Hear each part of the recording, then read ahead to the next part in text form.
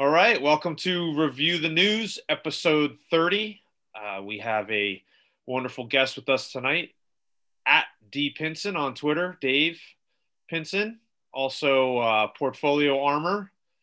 Absolutely, some absolutely great articles go up on Zero Hedge. I appreciate last time you fired a bunch of them to me after the last time we chatted. So that's good. Always good content there on both handles and at Zero Hedge as well. But let's get right into it tonight. So one of the things I know, I'll go back to I guess a tweet I had put out earlier. I want to say maybe it was 2 weeks now at this point when I tweeted at Sailor, and you were like, he's got it covered already about the what was it? Which shooting was it about? Oh, let me look it up. I think my exact phrase was on it. Yeah. Was it the one in DC or no? Maybe I actually wrote a Zero Hedge post about that. That wasn't really shooting, the carjacking. That were terrific yeah, story there. the carjacking. Where the girls tased the guy. I'm Yeah, just and now searching. they're Oh, go ahead. No, so I was just searching for my last name and the word on it and see if it comes up. Uh, I'm searching on Twitter. I don't know if their search feature is good enough to get me the on it and not just anything with on in it, because that's going to get a whole bunch of stuff. But keep going. I'll search for it here so I can find it. Yeah, so that was, and I know that's kind of old news right now. We can review it anyway. But there is an update to that, is that those two girls aren't going to get tried as adults. They're going to try them as minors, which is like, I mean, like you kill somebody and they're going to do like 3 years in juvenile hall for just Yeah, they're straight. going to be out. They're going to be out probably by the time they're 18, or I I don't mean, know, that 21 at the latest. You would think. absolutely fascinating. But the one thing I Maybe wanted they learned their lesson. yeah, the System one works, Gary. that was the first thing, and then of course it's kind of all cascaded in. I think we had I want to say it was Boulder before that. The Boulder shooting was before that. Yeah. And then so basically you've had a lot of things that have basically been very disruptive to the media narrative. Also on And Friday you had DC yeah, with the black DC. Muslim. Yeah. Yeah, and so I guess my question to you, Dave, is, and I'd love your take, and then I'm gonna put the cherry on top, which is I'm going to talk about the Floyd trial here. Um, do you think um, do you think the normies, or I don't know, I'm not necessarily sure I like that term, but I don't know, it kind of is like a Twitter term for regular people. It can be used as a pejorative, but sometimes I see it just as Yeah, I don't see it as a pejorative. I but think it's just people that, if you're not exposed to something, then you're a normie. I mean, that's what it is. right. Nothing bad. And so my question to you is, do you think the normies are starting to kind of get the idea of like this is a totally all this stuff is like manufactured media? Because the one thing I find pretty interesting is like there really hasn't been a lot of traction on the gun control stuff. Like usually there's like a spike where everybody's bought into the gun control stuff, and then after the story kind of unfold, but it doesn't even seem like it took off. Like you had your politicians pushing it, but it looks like normie world is kind of catching on to the fact that all this stuff is kind of manufactured and the narratives are all manufactured. What do you think about, especially like the culmination of those stories? I think you're right. I don't know if my theory is that most of America is so diverse now, it's difficult to get away with the narrative, because most people in their real life, even if they're seeing things on the news that are pushing the narrative, anecdotally, they know someone who was robbed or who was mugged. They know what that person who did it was in most cases, and it wasn't a white supremacist. So they kind of, it's really tough to bury that. I don't know if the narrative is successful in that regard. Yeah, and then I think so. I've been going to Legal Insurrection a lot and following their.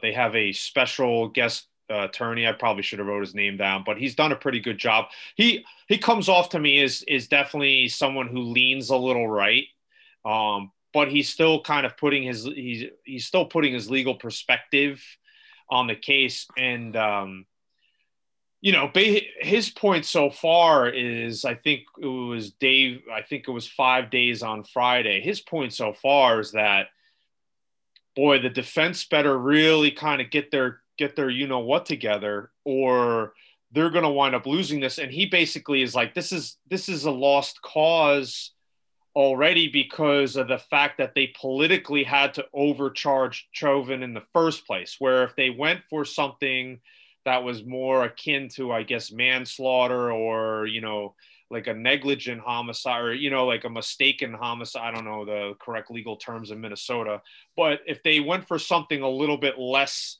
severe, and even then, I think they added that third degree charge, which isn't anywhere near first degree.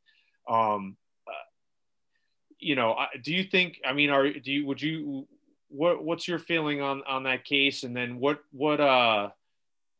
do you think we're headed towards another summer of love? I was just thinking of something you said before about normies and are they getting it?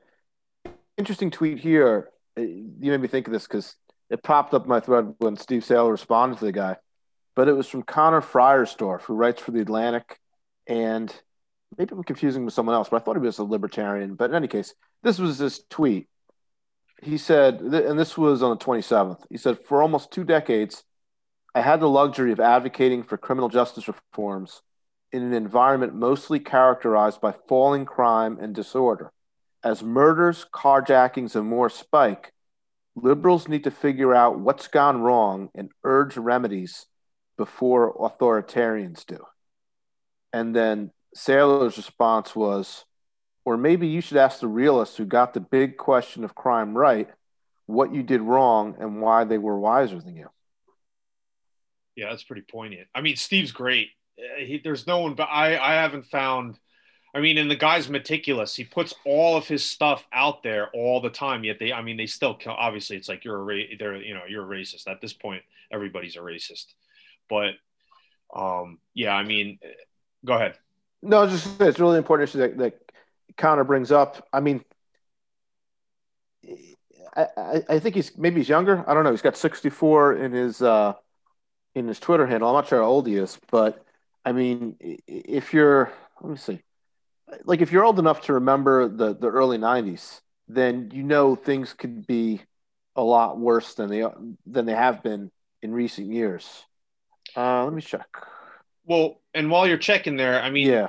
Neil, you could probably jump in. Maybe what you remember. I mean, I remember as a kid going into the city in the 90s. You went into wherever you were trying to get to, which usually for me, I was a kid, it was like you went straight to Radio City Music Hall, and then you came the fuck out of there, and you got got out, and it was like, and then it was like someone's like, hey, and this was obviously way before media and internet. It was like, hey, I need everyone to say their prayers for me this week, and I got to ride the subway from point A to point B in New York City, and everyone's like, go with God, But then it got to the point, like, and people who aren't familiar with New York City may not realize this. It got to the point I'm trying to think as late as it was, the 2010s, like 2010, 2015, something like that. It was really not uncommon. You'd go to the city, you go out to dinner or something, and then you would see like a young woman jogging on the street at like 10 p.m. And and she felt perfectly safe doing it because crime was low. It was, and they took it. They just kind of took that for granted, and I think that was the case in much of the country. And they just assumed it was all accidental. It's just like, hey, crime is just generally low, when really there were policies that made it low. And one of those policies, it really boiled down to just locking people up that were bad apples and keeping them off the street. And that's where you got those the 3 strikes laws, things like that. I would go even further, and I don't.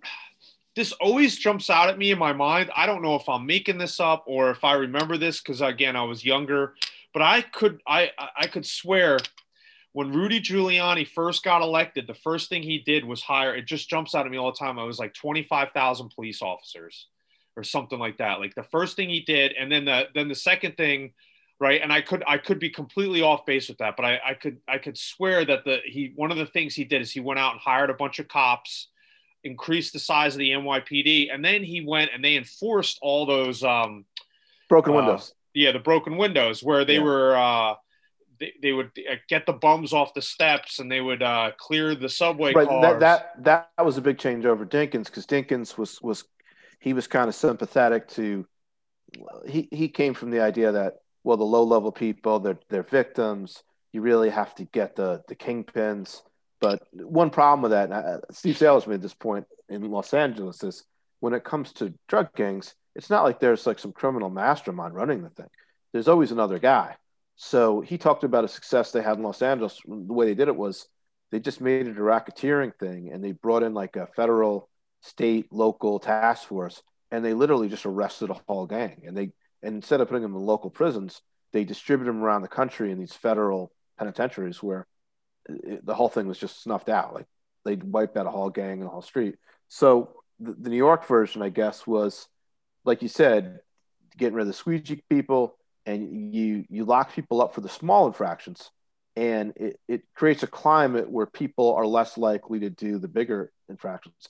The other thing too is that a lot of times a guy that gets caught jumping a turnstile, people that don't follow laws, just because he got arrested for that doesn't mean he didn't mug someone yesterday or attack someone and not get it. The things that people get arrested for aren't the only things that they did in most cases. These are just bad apples. That's a great point. So, yeah. So I guess go ahead, Todd. The only one on the show that probably didn't have a problem. I wonder why. Well, you do now. I mean, you can't go to Seattle now. And the fact that in the 1990s, who lived in Seattle? 6 people. So it was more than 6 people, but maybe it wasn't the 90s. It was like the early 2000s. I remember the one thing I would see in Seattle going out there, and this was true of Seattle, and it was true of Denver too, was like young white drug addicts, kind of homeless people. You didn't really see a lot of that in New York. And they weren't like terribly menacing, but they were there. So that I don't know what's going on. I haven't been there in years, so I don't know what's going on there now. Well, that's like even still when you look at Portland, Seattle, of course, has changed dramatically with the big tech and just all the attraction of everything else that brings with it. But you go to Portland, I mean, you have the issues in Portland with Antifa. I mean, Portland is still, I think, a 98% white city. So, I mean, and most of your drug addicts and stuff like that are, at least in certain parts of Washington, you get I would say a scattering of like, natives.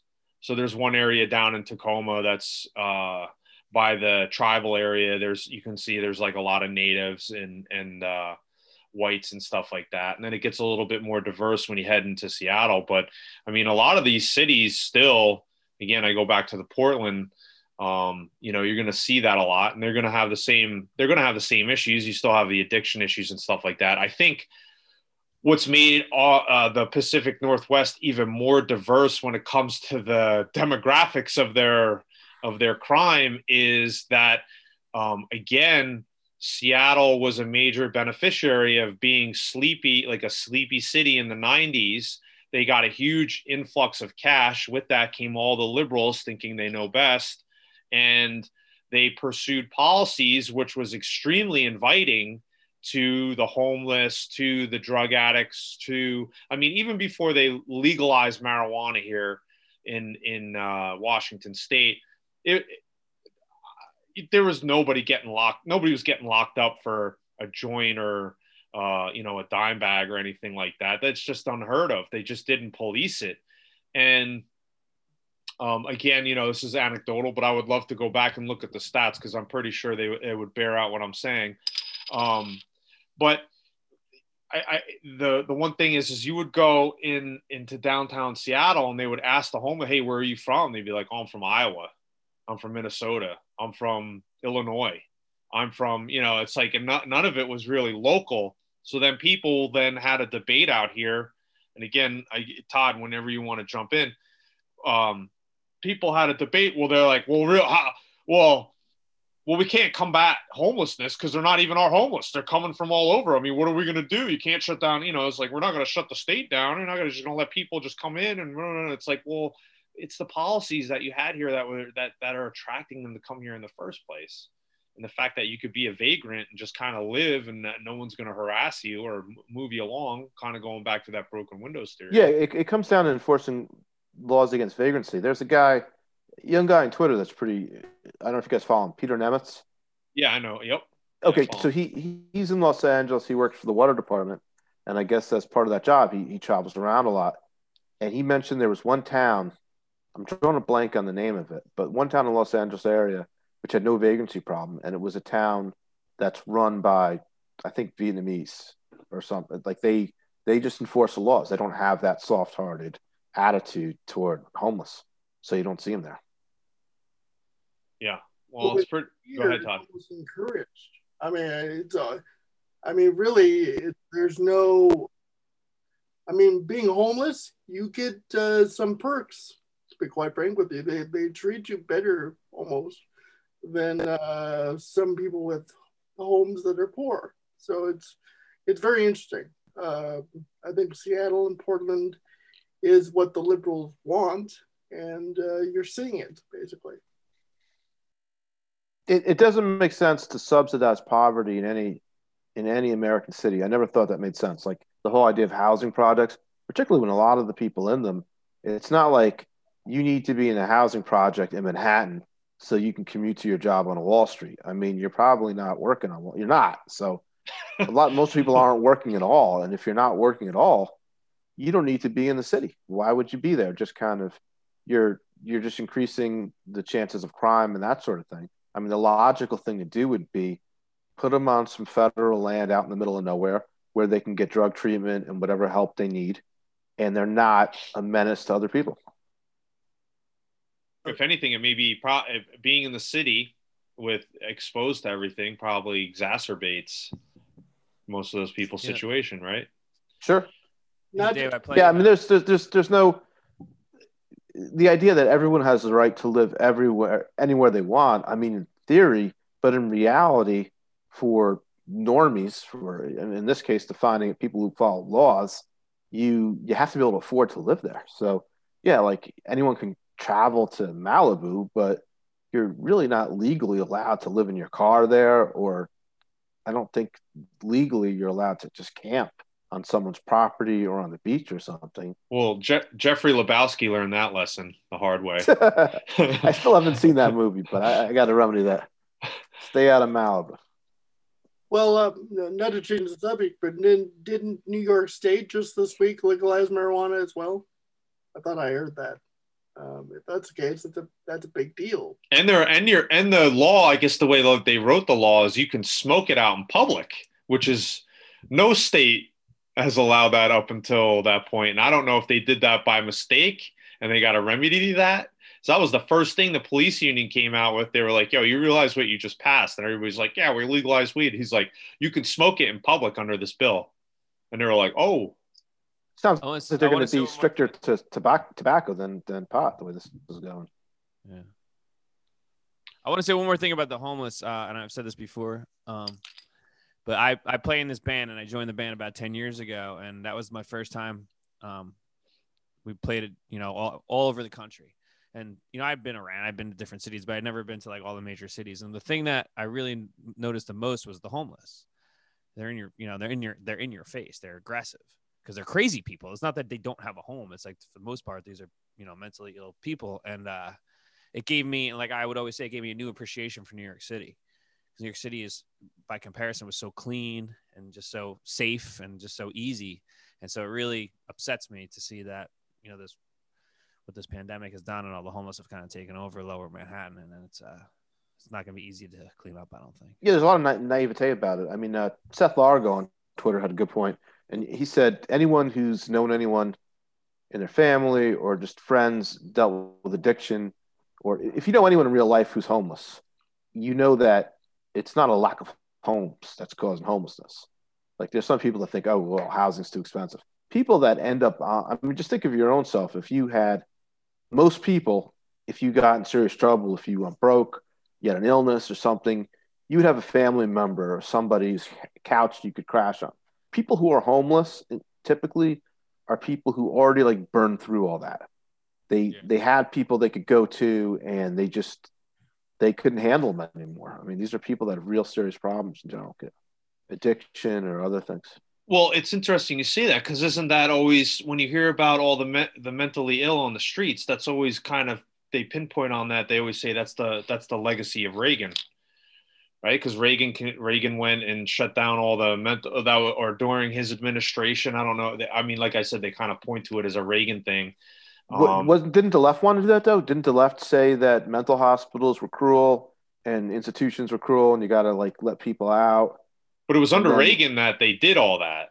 It may have been, but I mean, was it just his idea, or was that like a bipartisan kind of consensus? No, I don't know. That's what I mean. They always pinpointed on, oh, well, this happened during Reagan. You know, it's they blame Reagan for AIDS too. But I think if you look at some things, people forget what was popular at the time. I mean, a good example, going back to the crime situation, is people, even like Biden, I think was distancing himself from the 1994 crime bill that he voted for.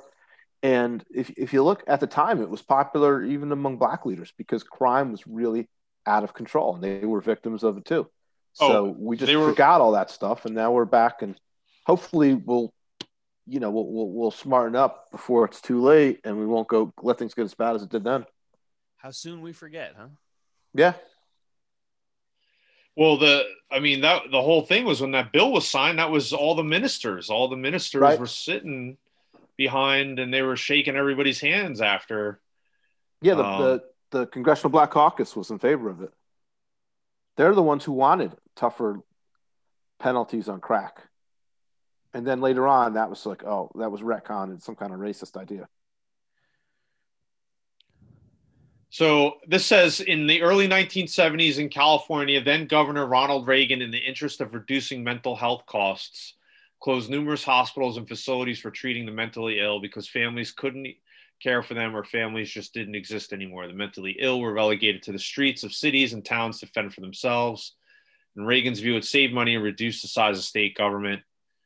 And then I guess he carried that policy. It said 1 month prior to the election, this is when he ran for president, Carter had signed the Mental Health Systems Act, which had proposed to continue the federal community mental health centers program, although with some additional state involvement. Consisting with the report for the Carter Commission, the act also included a provision for federal grants for projects. And I guess Reagan got rid of that. That's basically why they blame Reagan for homelessness and the mentally ill. But I always go back to the best way to police that is one of the best actual homelessness advocacy groups and areas that you can is the Seattle Union Gospel Mission, which of course is, I think, a 501c. It's a religious-based group, and you see their vans. They drive around the city and they grab up the homeless people, they feed them, they clean them, and then if you are willing to commit to not using alcohol or drugs, I've actually volunteered down there before. If you actually commit to not using alcohol and drugs, they'll give you your own room, and you can live there until you get squared away in a job and that. And again, I don't necessarily think that Reagan was wrong in the sense of, why does the government have to do that? But if you wanted to take government money, I think, and I would consider myself a right winger, but if you would propose something to me where you were going to take some government money and maybe sprinkle it and nurture or give nourishment to things like the Seattle Gospel Union Mission, people who actually know what the heck they're doing when they're going out instead of some government bureaucrat, then I would, I would support that as a taxpayer. The other piece is, like, I worked in the VA, and homelessness in the VA is also a kind of tricky thing with the veterans, because you are a vet. I think you are basically a veteran the minute you step into boot camp. You're technically considered a veteran. And so you have people who were in boot camp and got kicked out of boot camp or were already mentally ill before they went into the service. And we all know how that goes with the recruiters. They're trying to get numbers, right? And so people kind of get cycled out of the military. They never even deploy. They never even make it to their unit and things like this, but they're considered veterans now for statistical reasons. And then they wind up on the street. And then people are like, oh my goodness, we have all these homeless veterans. And I remember when I was working there, and this is almost 10 years ago, if you were a homeless veteran and you showed up to the VA, they had about 55 programs you could get in. They get you money too. They get you paid. They get you everything. So it wasn't like there was a lack of resources available for these homeless veterans. And then I would talk to the guy who actually went out in the street to was on street teams to interview and navigate these homeless veterans. And basically that was his kind of response to me as well, which was, he's like, oh, some of these people were mentally ill before they went in because you check their records. I mean, you can look up their, we had the power to look up people's service records, right? So anything that was in their jacket, you could see. And a lot of these people were unfortunately mentally ill before they even went in. So, there was stuff there available if you qualified. This wasn't, they always, and the other things, they always make it seem like 1970s, like Vietnam, when guys came back and there really was nothing there. Now, especially with Iraq and Afghanistan, there's tons of programs available. So it's just interesting how this all gets handled. But in reality, they use the homeless as a cudgel and it's just another political tool.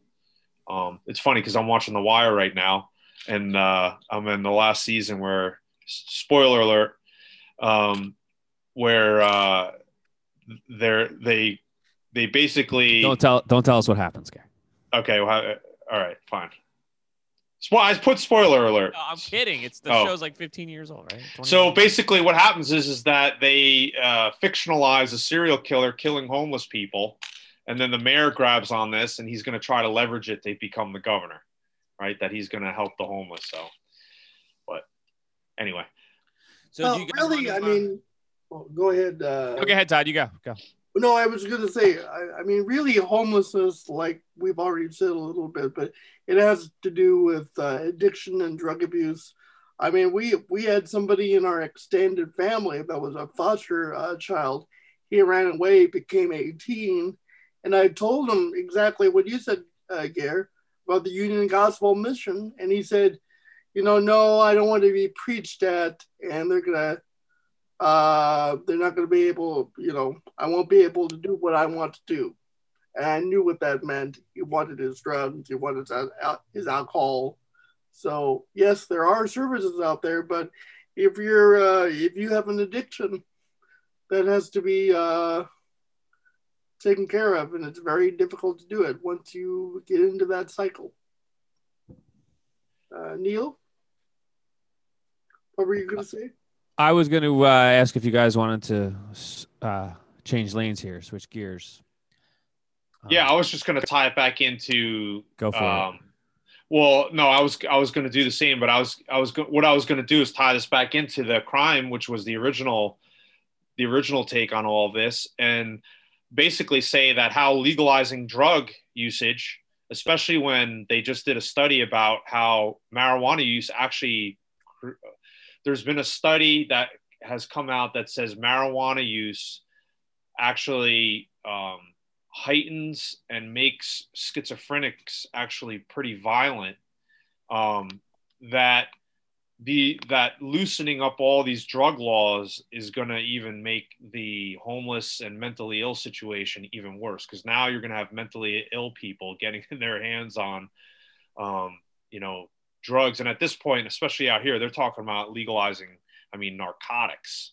So, you're really going to have some really crazy stuff going on in the city. But anyway, go ahead, Neil. Do you guys want to talk about, the former Crown Prince of Jordan, who's apparently got caught trying to undermine, or as they called it, destabilize the royal family? I hadn't heard much. I saw the story. I hadn't heard much about it. I saw Queen Noor, his mother, was tweeting that he didn't do anything wrong, but he's under arrest. So I don't know. So they took his like phone and his internet away. That's pretty severe, I would think, for a former crown prince. I'm not sure. Dave, you hear anything about that? First I've heard of it. Ah, I was going to make, well, if we want to switch lanes, I was going to make a couple comments about the previous topic. No, go ahead. go for it. Yeah, apparently that wasn't a good topic. The one I just brought up. No, that's okay. It's a good topic if you're going to tell us, and we'll just listen because apparently I wasn't familiar with it either. It sounds like a pretty crazy story. Yeah. But just a couple things I was thinking of. One was the move toward deinstitutionalization. It wasn't just with mentally ill; it was also with mentally retarded, and I think that actually worked out pretty well.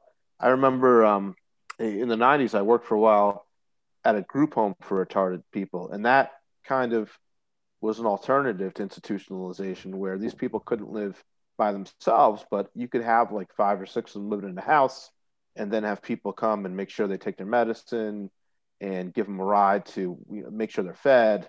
Some of them that they called competitive employment, like the higher functioning ones could work at McDonald's like 20 hours a week. And then the ones that couldn't function that well, they had sort of like a workshop they could go to and do crafts or whatever it was. ARC, right? Yeah, right. ARC was involved with that too. But there were also private groups that did the group homes. So for them, it worked pretty well. Like you didn't see retarded people on the street. They were cared for pretty well. And for the mentally ill, I guess maybe the group home thing would have worked for them too. Maybe it wasn't done. Maybe the idea was if they just take their pills, they'll be okay. And you forget to take your pill and you go back to where you were, and that's just a mess. The second thing I was thinking of was you mentioned the church group. In general, religious groups have had really good success, better success, I think, than secular groups as far as getting people off drugs. And I don't know if secular Americans are comfortable with that, but that's just in terms of effectiveness. Religion tends to help with it. You were talking too about giving government money to them. My only issue with them is the refugee resettlement, which is a complete racket. But That's different in that now you're bringing in foreign problems to add to. You're paying them to bring in people who are. You're bringing in other people's problems essentially. Whereas I have no problem if you're going to pay churches to take care of people that are already here and help them out in a way that other institutions can't. Yeah, no, well, that sentiment I agree with, and that absolutely I would hope would be called out. But you're right. I mean, it's a total racket, and the biggest racketeers are, I know, because they've done stories. I don't know if you know who Taylor Marshall is, but he talks about the United States Conference of Catholic Bishops get paid handsomely for refugee resettlement. They all do. Yeah, the Catholic Church makes a ton of, but that's their number one. That's their bread and butter right now. That's why, I mean, you got the Pope out there.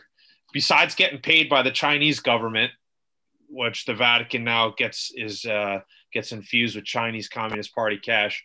The big money maker, especially here in the States, is all the refugee resettlement. And it's the irony of it all is a lot of times they're resettling Muslims who absolutely despise the religion, but hey, if you're getting paid, right? I mean, doesn't matter. So, well, one of them was the Boulder shooter, right? When he was a little kid. No, I did not know that. Is that true? I think he was a Syrian refugee. He and his parents. Yeah, his name was Alyssa, right? Al. They kind of turned it into Alyssa. Yeah. Wouldn't you think that would be a big deal? It should be a big deal, I would imagine. But go ahead. I'm sorry. I know in this day and age of media they would suppress that, but that should be a big deal. I just looked him up, and there's a New York Post article saying that he was laughing during the massacre, reportedly. Yeah, that was pretty pretty vicious. Well, they buried that immediately. You've got nothing on Boulder now. Everything is old. Most of the stuff you're probably looking at is probably older. And the Yeah, fact this is that from March 27th. and the fact that he was on an FBI watch list and he still walked in and bought a gun and passed the ATF thing is absolutely insane. I mean, the FBI to me, and the FBI to me at this point has no credibility in anything they do. They cannot solve any. I go on. We've had plenty of shows where I've gone off on the FBI. It's like they don't solve any crimes unless they're intimately involved with creating the crime in the first place. Right. Unless it's something where it's a rope a dope deal. Yeah, and the whole. I mean, they've had a number of those. Like, and there was one I remember. These barefoot Haitians in Miami. Apparently, they had some story that they were going to destroy this Sears Tower in Chicago or whatever it's called now. It's like they had no equipment, they had no expertise. There was no way they were going to be able to do anything. They really literally couldn't afford shoes, and they built it up as like, oh, we just kind of like you talk these knuckleheads into saying they're going to do something, and then they act like they broke a case or they solved something. Well, many such cases. There was the guy. I was going to say, you just look at the Governor Whitmer. That whole thing. Yeah, that was a rope-a-dope situation too, right? Yeah, and so they went and quote unquote plotted to kidnap the governor. One dude was an actual FBI agent undercover, and then there was 2 confidential informants, and then at one point, no, all 3 of them didn't even know. So the two confidential informants, how this even got even picked up is the 2 confidential informants ratted on the FBI agent, not realizing he was the FBI agent because they're like, oh, there's this new guy in the meeting, and he actually showed us like C4 and all this crazy shit. You should check this guy out. And that was the Fed. That was the Fed agent. Yeah, they do that, and then I think part of the problem with 9/11 was it gave this idea, or I don't know, maybe it was James Bond movies. There's some idea that there's these criminal masterminds. They even use the word mastermind. He masterminded this attack. When it's something like a guy driving a truck over people, that doesn't require a mastermind. That just requires a psychopath taking an everyday piece of equipment and using it to kill people. That's not, oh, he was inspired by whatever. If this guy says he's part of Al Qaeda or he's part of ISIS, it's like saying you're a Jets fan. It doesn't imply any tie to the organization. It's just easy there, buddy. Easy there. Or whatever, Giants fan, Devils fan. No, I'm kidding. You know what I'm saying? It's just, or saying you're a Cripper of blood. It's like, I'm a Crip, whatever. You're just saying it. It doesn't mean there's any command and control going on there. Well, a Jets fan wouldn't even get it right. They'd fuck that up too. So. Well, and then on top of it, when there is a mastermind, you can't even call out who the mastermind is because it's politically usually not favorable. I mean, you go back to 9/11. It's like, well, the 9/11 report, we're just going to block out the whole section on Saudi Arabia. I mean, it's like. You know, it's funny you mentioned Saudi Arabia because this is, and you talk about the blocking out things. It goes both ways. There was someone saying, I saw on Twitter like a couple days ago, oh, well, we never had any, I don't remember any jihadist attacks under Trump. And then I'm like, not that it's Trump's fault, but do you guys not remember the Saudi pilot who shot up, where was that? Down in Florida, I think. He shot up the airbase. He killed a bunch of people. Like this jihadist, that's just like totally buried. Like no one even wants to think about the stuff. Yeah. Well, I would also argue too that Trump at least went to the Saudis, and I want to say we talked about this on another show, but he went to Mohammed bin Salman, MBS, and MBS went and locked up half of his family, and that part of the family apparently all of a sudden, it wasn't just in the US, but it was like someone turned off the spigots to like worldwide terrorism because nothing happened when he had everybody imprisoned in that hotel. There was that story going on for a while that he... Oh, the shakedown. Yeah, right. Yeah, everyone there. When he had everybody in the hotel, and all of a sudden they're like, no terrorism is happening anywhere in the world right now. And it's because he's got half of Saudi Arabia locked up in this hotel, all these guys that had money. And then he went and seized all the money from his uncles and stuff like that. He shook all those guys down, like you said. And then if Trump's making nice with this guy, well, of course, it's like, what's funny about that too, if you think of the whole, how lame and how useless the journalism profession has been recently. They'll look through someone's tweets for if he said a bad word 10 years ago, but I mean, no one investigated that. You couldn't go to like the bellhop in that hotel or just like someone buttonhole like people at lower levels and find out exactly what happened. Like no one is that was like that's an incredible story. Literally billionaires, like a guy that would be on CNBC every week. That I Exactly. forget his Yeah. name. You know what I'm talking about? Yeah, the He's one one of the uncle. guys that gets rounded up. Right. He's like the big investment, the Saudi Warren Buffett. And Yeah. then he's locked up, and then that's it. You don't hear about him for a month, and then he comes out and he's like, "Oh well, it's all squared away." What happened? Well, no one has any idea. Yeah, and that just ties into the larger thing, and it's a good point with the whole journalism profession, because you know what though, it's easier to dig up your old tweets, Dave, and ruin you for a Yeah. couple of good stories than actually go do the hard grift of an investigation of that magnitude. And besides, most of the kids, the problem is most of the kids are in journalism today. What's like that girl Collins? She's in CNN. She's like 20 something years old. Her Oh, whole is this the life. intern that was going after people? Is that what you're No, talking about? I'm talking about like Collins, who was going after people. She's a CNN person now. Now they cleaned her up a little bit, but she was going after people. This was before the other girl you're talking about was going after people about racist tweets. And then of course someone dug up her old tweets while she was in college, and they were all homophobic and racist and everything. And she had to do a mea culpa, and then CNN just kind of whitewashed it. She's out there reporting stuff. But what do you expect when all your reporters are 25 to 35 years old, who spent most of their lives in Ivy League institutions? Most of them come from upper middle class or upper class families, and they wouldn't know square one about getting on the ground in Saudi Arabia and Riyadh and investigating this. They'd have no clue. It's so much easier for them because they're already on Facebook and Twitter 24/7 for them to put a search algorithm in and see what terrible person John Q. Public is, and write stories and just batter that person to death.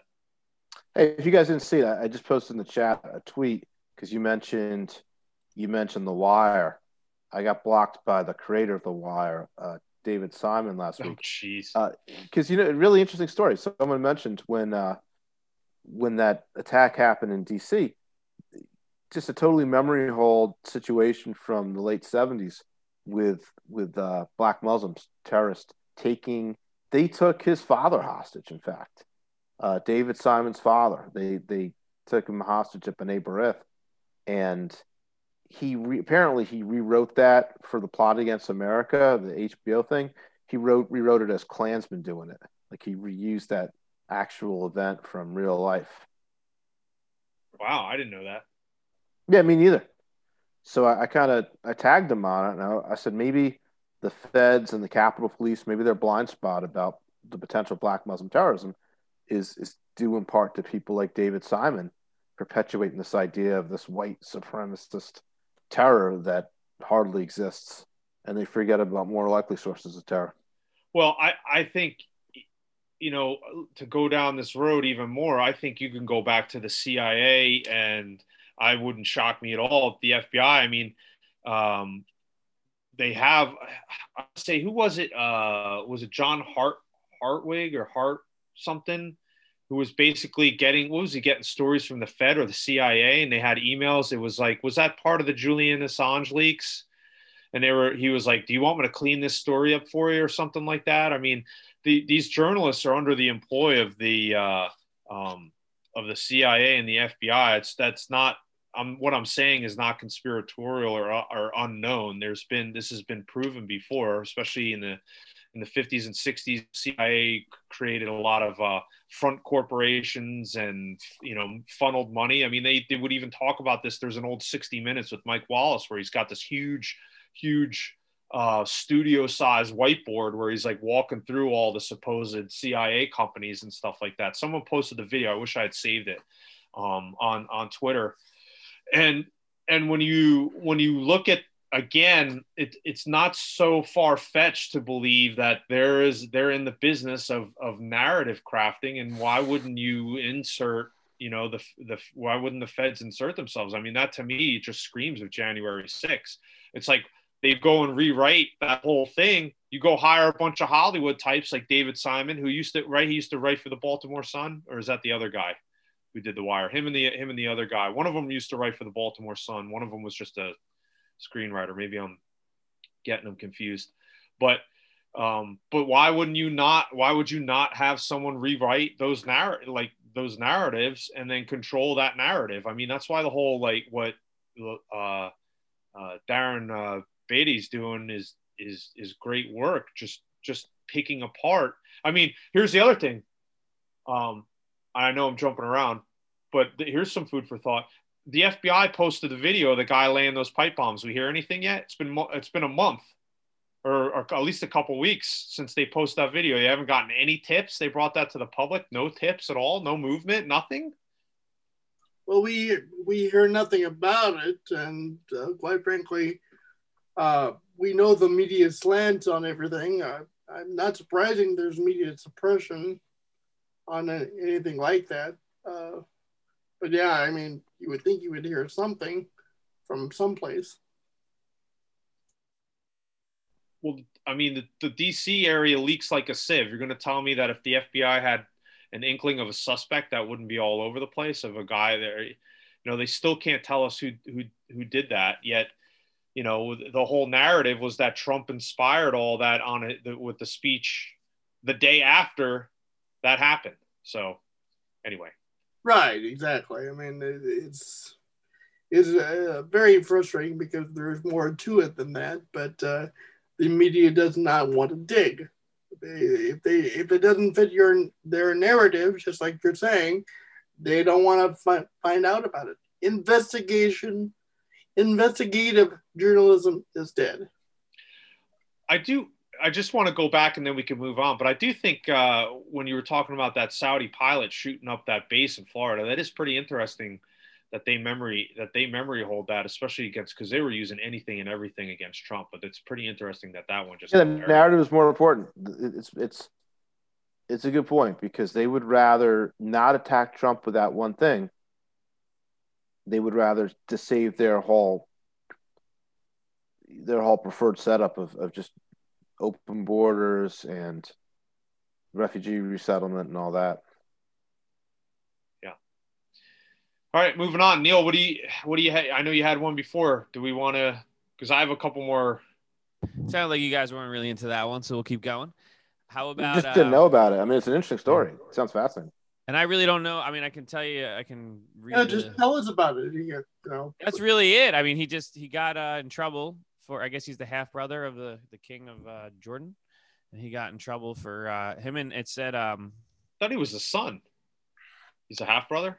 It says, son of the government of Jordan accused former crown prince, I'm not even going to attempt that name, and several of his associates of cooperating with foreign entities to pursue a long-term plot to destabilize the kingdom. They arrested 20 high-level officials. And so it sounds like, he was trying to undermine, he was trying to get a posse together to undermine his half-brother. And that could be pretty serious news, I would think. Yeah, that's he's under house arrest. What's that? That's straight out of a movie. Yeah, he's under house arrest, and like I said, they took away all of his technology. So it sounds like he's in some trouble. Well, that's kind of I wonder. I remember, what was it, a couple of years ago when Turkey had that coup. And it was a failed coup, but they wind up arresting like half the military. And a Turkey coup. They arrested half of the military, and they and also all these high level bureaucrats. And then when all these people were getting arrested, most of them were like, "I'm not involved in any coup." They don't even know what was going on, and they were all like, "Well, this is just basically the coup was invented by the Turkish government, Erdogan, to go out and arrest all the people that insubordinates." Yeah, that were against. So I wonder if this is a similar situation where that if this is manufactured by the king to kind of, concentrate his power and get rid of basically potential rivals or something like that. But I mean, I guess this stuff will unfold in the next couple of days. Then again, if you're in these families, and I don't know the finances of the Jordanian royal family, but Probably better than my finance. if you got a ton of money, it's like if I was the brother of the Sultan of Brunei, whatever, worth $1 billion, and I'm worth like $250 million, like I'm okay with that. I mean, it's like I'm just gonna buy a race car team and race Formula One, like whatever, and just be on my way. I mean, I don't, it's I like wouldn't even do that. That sounds too much like work. I mean, it's like That. I don't even. We're getting on the yacht, Gary. Yeah, well, I mean, whatever you do, whatever you want, right? But it's like, oh, and have somebody, yeah, but he's a billionaire. It's like, dude, I've got $250 million, dude. Like, I don't. Dude, I might have said this on the show, but years ago when A-Rod got that huge contract, and it was like more than Jeter made, my dad, I thought, had a great point. He goes, whatever Jeter made, whatever A-Rod, I don't remember the numbers, but my dad was like, what the fuck can A-Rod buy that Jeter can't? What the hell's the difference? Yeah. they both can buy whatever they want. It's like, when you get to that level of money, it's just Right. nauseating.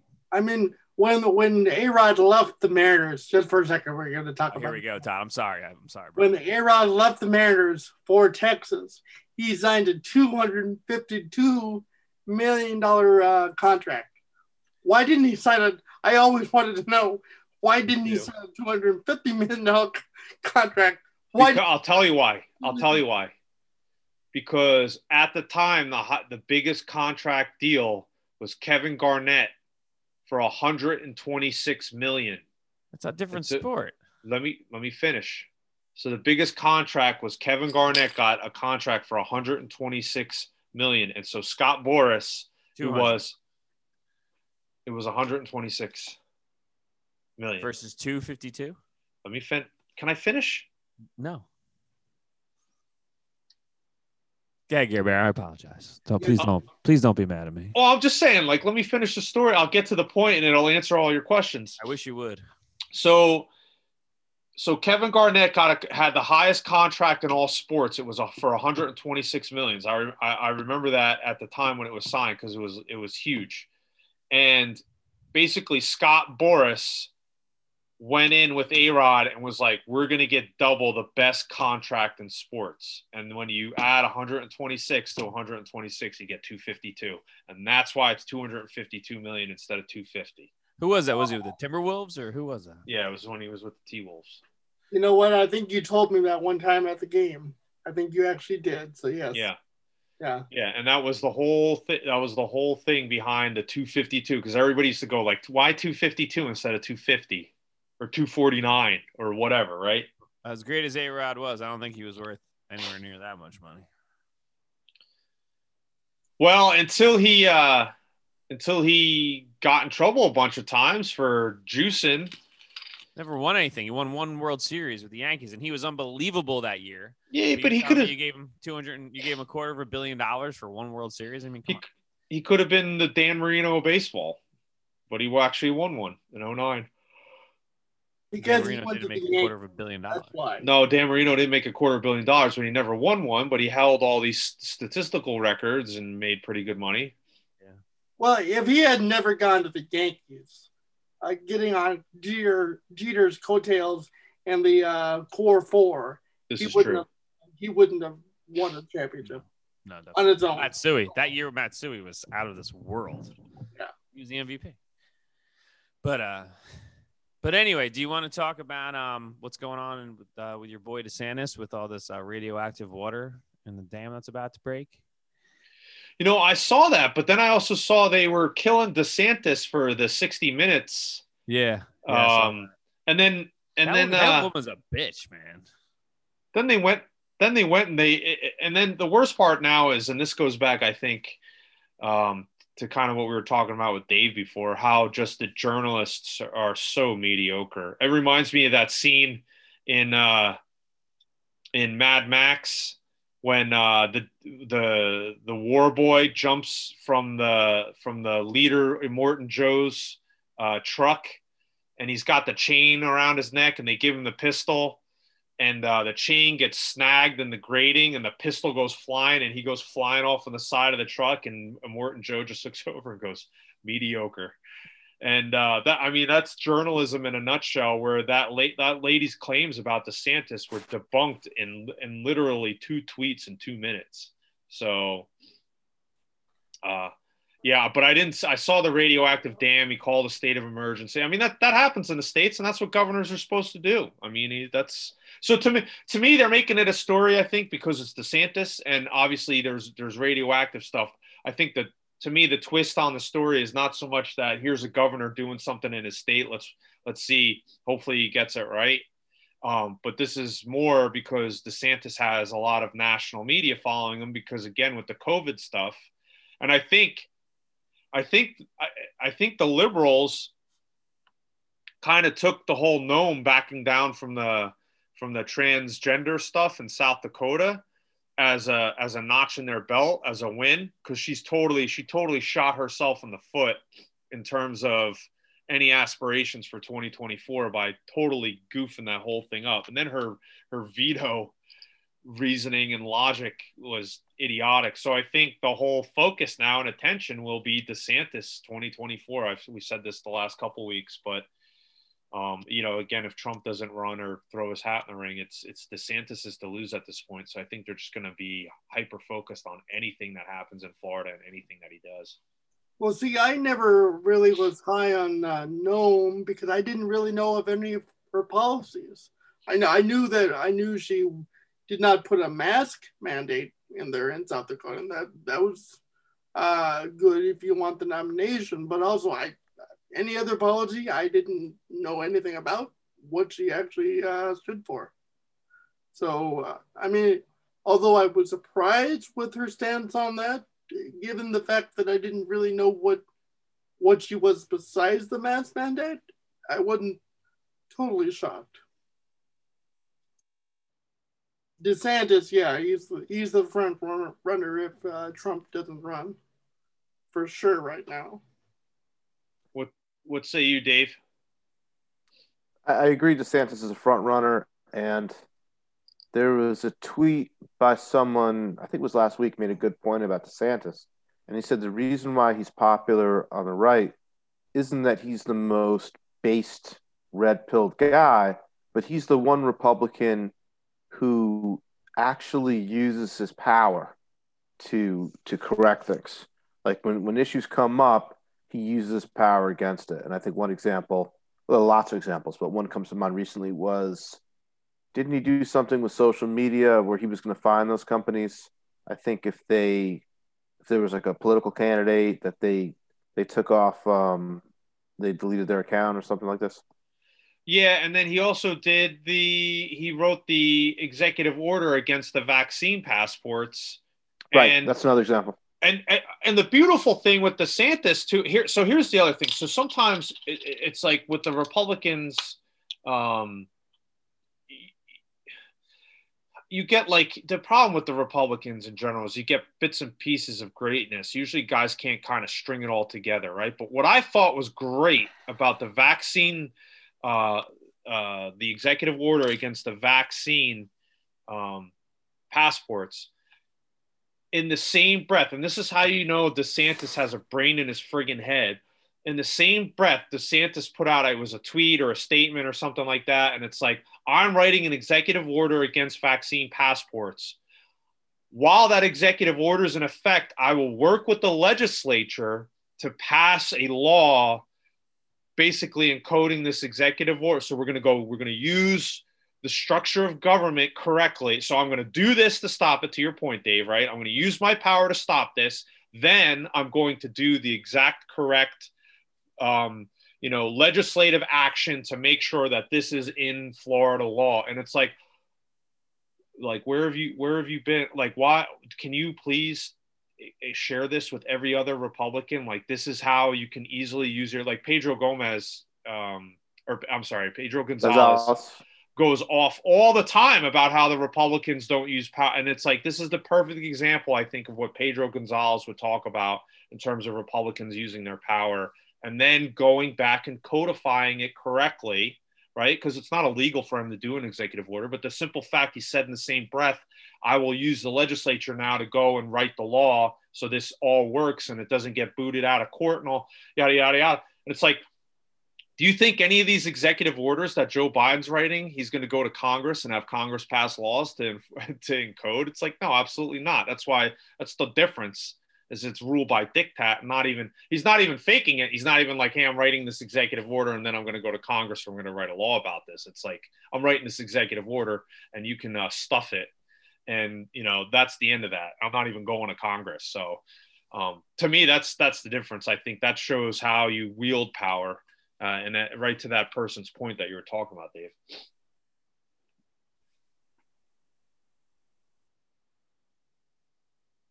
He may, if he does get elected, I could see him potentially being more effective at getting things done than Trump. Maybe because he's got better sense of actually working with legislatures and working with the machinery of government, whereas Trump sometimes would kind of sound like a spectator sometimes, like, well, this is crazy, why are they doing this?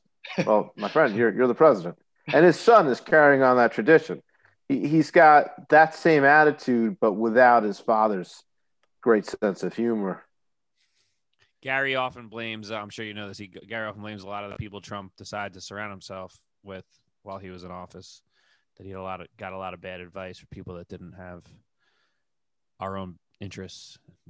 It wasn't all Trump's fault. I mean, he didn't, at least initially, he didn't have a bench. I mean, he was basically a one-man show with his business, it seems. It was really driven largely by his personality. And I mean, if you think he had Michael Cohen working for him, who even before going to jail, I mean, the guy graduated from literally the worst law school in the country. He was not a bright guy. So it's not like he had a big organization to draw from. And then, the people that were currently the permanent government showed their hostility to him. So it does raise a question. Someone like DeSantis, I mean, I don't know how many people he can have to rely on. But the one thing I do think Trump should have done, I mentioned this years ago, is he should have started with his list of small donors. I mean, he had literally millions of people who liked him and were loyal to him. And he could have given them like a Wonderlic test online or something and gotten a number that scored above a certain level, just showing general intelligence, and then maybe screen them further and then put them in at the lowest levels of the federal government and just kind of let them rise up the ladder. And now you have some loyal people that are kind of in the pipeline. Yeah, if he had done that, 2024, now you've got people in more senior positions that might be able to implement your or DeSantis's ideas. Yeah, you mentioned that in the last show, and I think the other point with DeSantis to go a little further is that DeSantis will probably bring, he'll probably suck out a lot of people that are in the Florida government now, sure, and basically kind of spread them like peanut butter in DC, right? He's going to bring his whole, and at this point he realizes after watching 4 years of Trump that you would think he would be smart enough to go, if I don't bring basically an army of people with me, that I'm going to get immediately swallowed in this place. And again, now we're acting as if he's elected and ready to take office. But the point is that I can't wait. Well, yeah, I mean, it would be, I don't, as of where I sit right now, I don't see a reason not to vote for him or not support him. Well, there's the issue of winning elections. I mean, hopefully there'll be enough reforms at the state level that they're not going to let them get away with the stuff they did against Trump. But speaking of Florida, did you guys have on your list of items to talk about the whole Matt Gaetz story? Because that's pretty interesting. Yeah, go ahead, Neil. Do you have that? What do you want? Yeah, go ahead. You launch it. No, Dave, you hit us with it, Dave.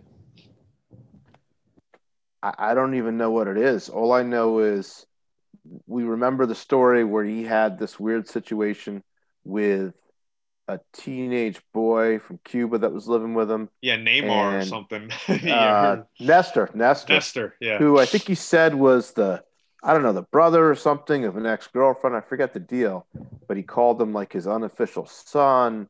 and And then he that just adopted seemed, him, right? I don't think he officially adopted No, him. he did. But He oh, officially did he he? goes, yeah, he's because Oh, he introduced it on the floor of Congress. that was weird. Yeah. He's And like, then I there have an was some, adopted son, Nestor, and they're like, how old is he? He's like 19. You're like, dude, yeah, you're yeah. like I 30. think, You're like 30, bro. yeah, I don't know if I'm not, I don't know if he, I think there were people looking into it. I'm not sure if he was ever, I don't know. I don't remember if he was officially adopted, but that kind of led to some suspicion that maybe, he was a pederast or something. And then At least the the latest, closeted, they. So the things I always saw about him was like he was at least perceived to be a closeted homosexual, with the whole hair thing and the skinny suits and all that stuff. And then of course when it comes out of the blue, because before there was gay, before then there was yeah, then he like proposes to that woman, and that's on yeah. camera at a restaurant, and then all of a sudden, and go ahead.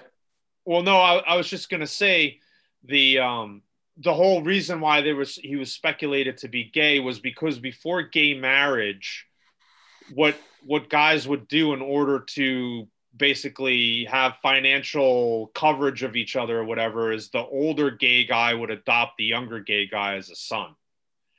And Okay, yeah. and that was something that they would do, and that was again to protect financial stuff, or basically it was the only way they could really not I guess consummate's a terrible word here to use for this, but to kind of ironclad that relationship so that To legalize it, to essentially. legalize it in effect. And I remember this because a lot of these gay guys were having trouble after Oberfell annulling, I don't know again if this is the correct word, but basically they wanted to absolve the adoption so they could actually officially get married, and they couldn't because of all the weird. Anyway, so when Gates is this the left coming after him for being a Trump supporter? Well, they're in power. The thing is that he was with this guy, this tax assessor named Greenberg, who definitely is in trouble. He's definitely in trouble for soliciting sex with a minor. And so what they have is they have Gates on tape with this Greenberg guy going to a tax assessor office like off hours late at night on the weekend.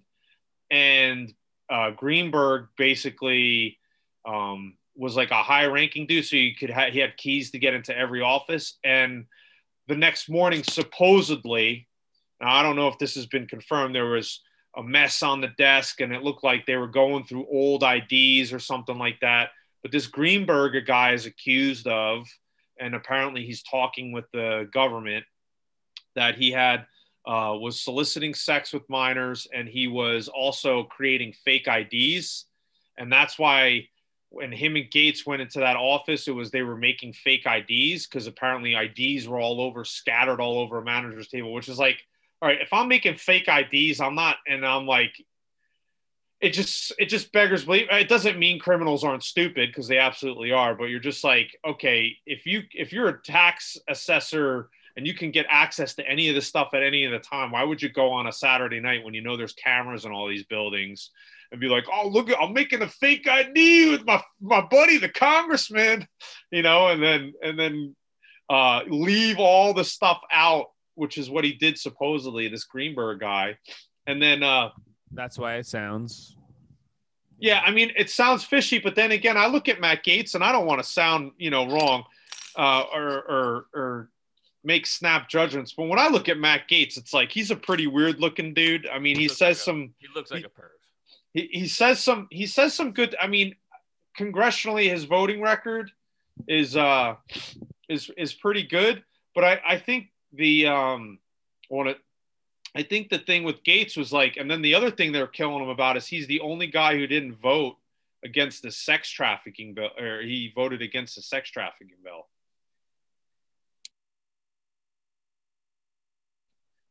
So I don't know. It's a pile of things. What'd you get out of all that?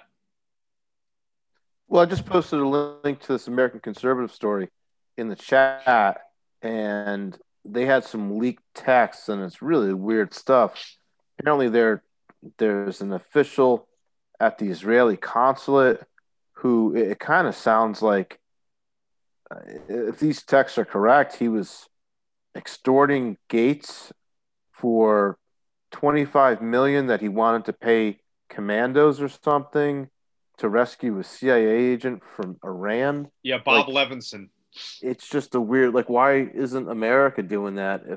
Why would, that's a weird kind of deal. So that the whole thing. So that's Gates's defense is that him and his father have been working with the Department of Justice because this Levinson guy got caught in Iran, and they didn't know. They thought he was dead, and apparently this high-ranking guy in the Justice Department and this ex-military guy were hired by Levinson's family in Israel.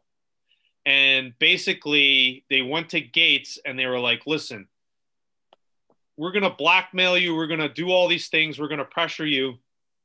You need to get $25 million so we can fund Levinson's escape out of Iran. And I think the first thing most people, and I don't know what Gates's immediate response was we don't even know Levinson's alive. The intel community basically said that they thought he was dead. But this guy working with this high-ranking Department of Justice guy that were hired by the family were like, no, we have 2 proof of life videos that were filmed within the last year or 2, and he's alive, and you're going to help us get him out.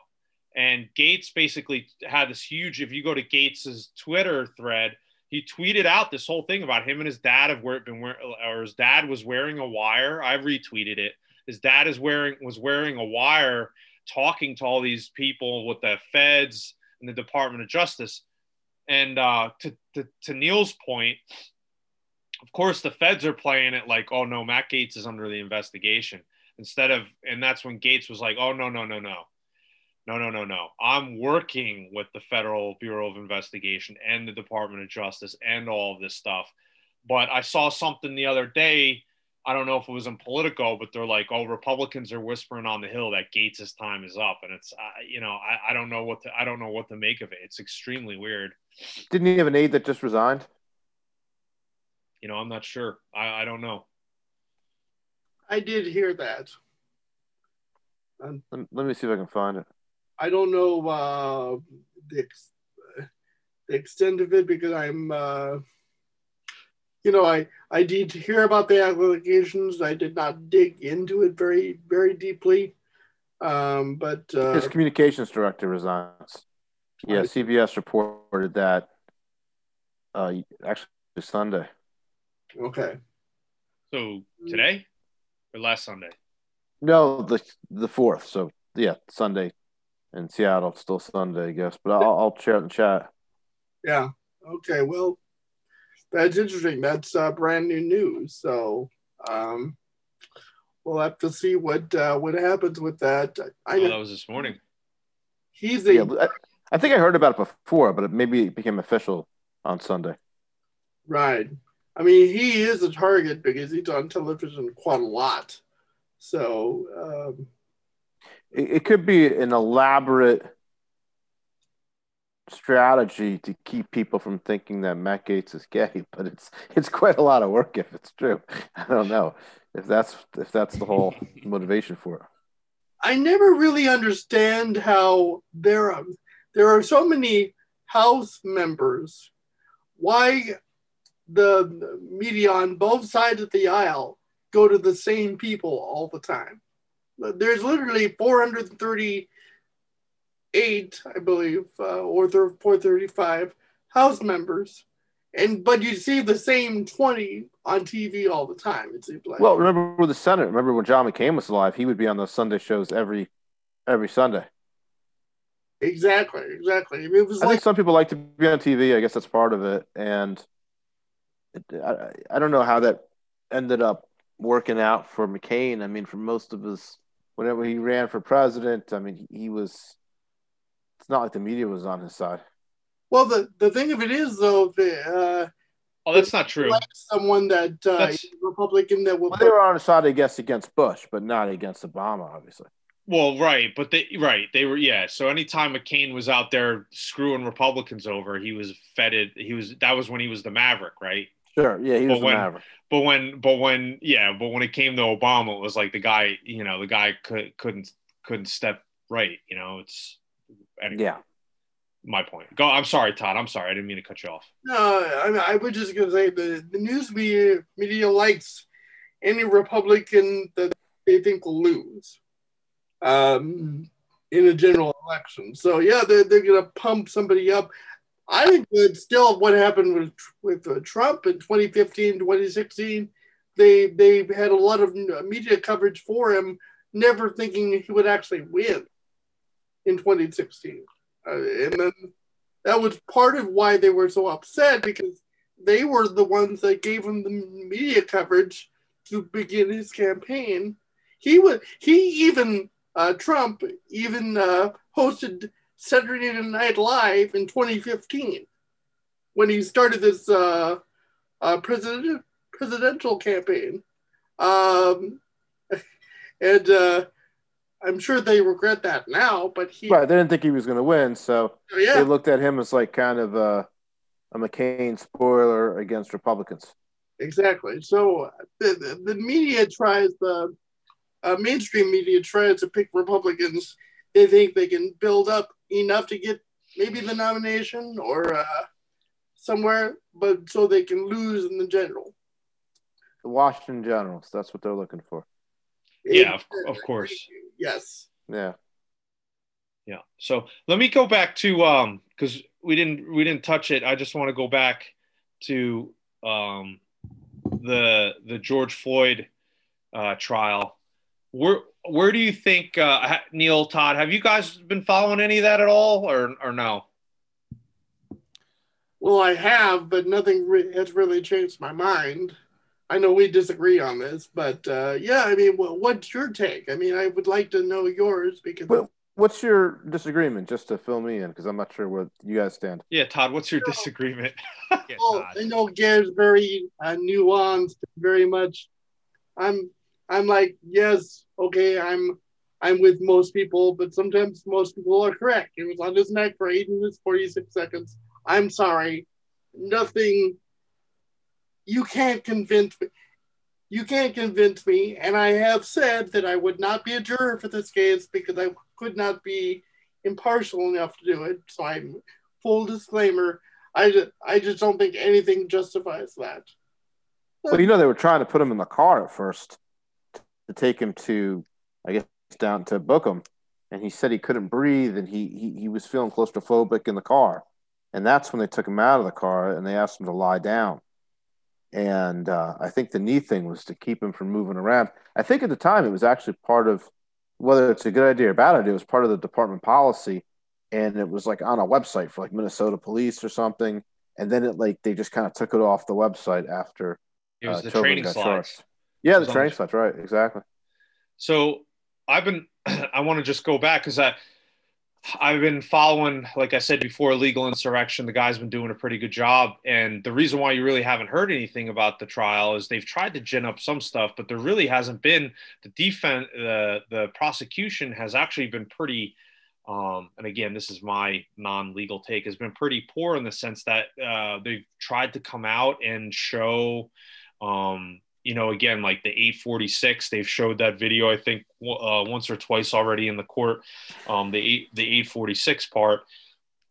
But the defense has been really good, kind of swatting away some of the witnesses that they brought on, so much so that originally one of the people that was set to testify in George Floyd's defense, or in not that he's on trial, against Derek Chauvin, had recused himself because the woman who was George Floyd's girlfriend based on her testimony, was like, yeah, that's George Floyd's drug dealer, and yeah, he sold us drugs that day. So then the guy went from testifying to pleading the fifth, and then didn't even testify. They had to take him off the witness list. Isn't it a kind of a tell that in my total ignorance, and if you guys said this already, I apologize, but isn't it a tell that they're going after third degree? Well, that's like, even so. You know what I mean? Like, well, the point is the point that this guy who writes for Illegal Insurrection writes is like, even that's too high. Now, to Todd's point, it's like, yeah, he should get some sort. Yeah, there is at least enough evidence to pursue. Okay, something went wrong, and maybe there was some negligence, and perhaps Derek Chauvin is guilty of something. But the fact that this got so politically charged that they even overstretched, the family wanted first-degree murder, and that's insane, the premeditated murder.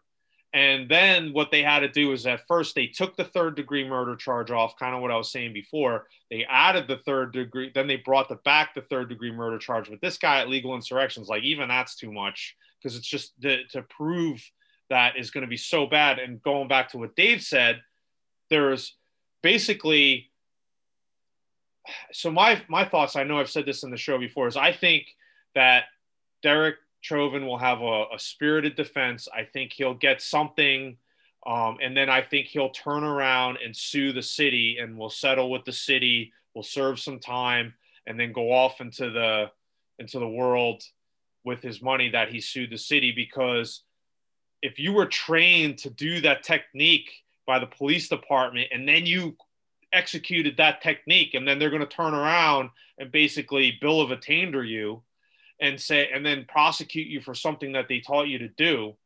Well, then I'm going to sue you because you trained me wrong, and then you sent me out into the world basically with bad information, and I went and I cost somebody's life. Didn't like the chief of the police testify against them or something like that? Well, a lieutenant testified against them, and a booking sergeant testified against them, but it really has no bearing, because so what happens in Minnesota, in Minneapolis, is that after there's a situation where a suspect is critically injured or killed, they automatically take it. The case automatically stops getting handled by the Minnesota Police Department. They put things in administrative boxes, and then they send this information to basically Minnesota's version of the FBI. And then they immediately take the case over, and they look at the circumstance of the death, and then they look at the officer. And then based on, so if this was a better world where things that happen are supposed to happen in the natural course of events, Chauvin would already be basically suspended, I don't know, with or without pay, pending this investigation because of the use of force. So there's Minneapolis already has all these checks and balances in their process for a situation like this, and it totally removes the police department out of the way. So you have a lieutenant and a sergeant who basically shuffled some paperwork to the Minnesota's version of the FBI, and they were not on the scene, they weren't anything, and they were just basically asked, like, in your opinion, in your training, in your they asked the lieutenant, they were like, do you think this chokehold would have killed somebody? And the lieutenant's like, yeah. And then they were like, well, basically, when's the last time? And then when the defense got, they were like, when's the last time you were in the field? He's like, well, I'm a homicide detective, so I'm really not out in the field a lot. And it's like, it's like, well, okay, because you could picture, I think. Go ahead. Oh no, I'm sorry. Go ahead. Well, no, I'm just saying, like, that's like calling me to the stand and say, Gary, do you think that chokehold could kill? So yeah. It's like, well, have you ever done that? Well, no. Have you been trained in that? Well, yeah, I took some training once on the use of force, but it's my annual training. That's a 12-hour PowerPoint slide. It's so, I mean, again, the one other thing I want to bring up is that what's interesting is that the prosecution has 12 attorneys. So each attorney basically has a couple of witnesses they're assigned, and the defense only has 2 people. So Chauvin only has 2 attorneys defending him, and the prosecution has about 12. It's crazy. Go ahead. Didn't Floyd's autopsy say that he had one artery major artery that was like 95% blocked, and he also had lethal doses of fentanyl in his system, and I think COVID. He's like the only guy that died last year with COVID, but not of COVID. Yeah, no kidding. So I shouldn't laugh, but yeah. And did you guys see the video of him in the convenience store before the arrest? yes.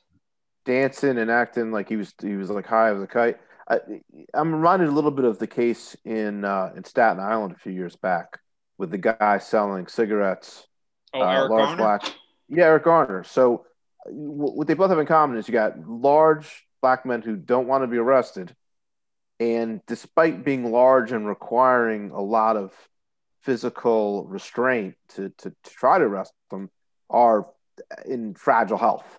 So it's kind of a wicked combination. You got a really big guy who needs to be restrained if you're going to arrest him, and then if you do restrain him physically, he's kind of in precarious health to begin with, and he could die from that. So what do you do? I mean, I don't really know what the solution is. I think ordinarily, it just doesn't seem to me that that Chauvin is guilty of anything. If he's following department procedure to restrain the guy this way, I mean, what if he didn't? What if he didn't restrain him at all? And Floyd got up high as a kite, ran into the road, and got hit by a car.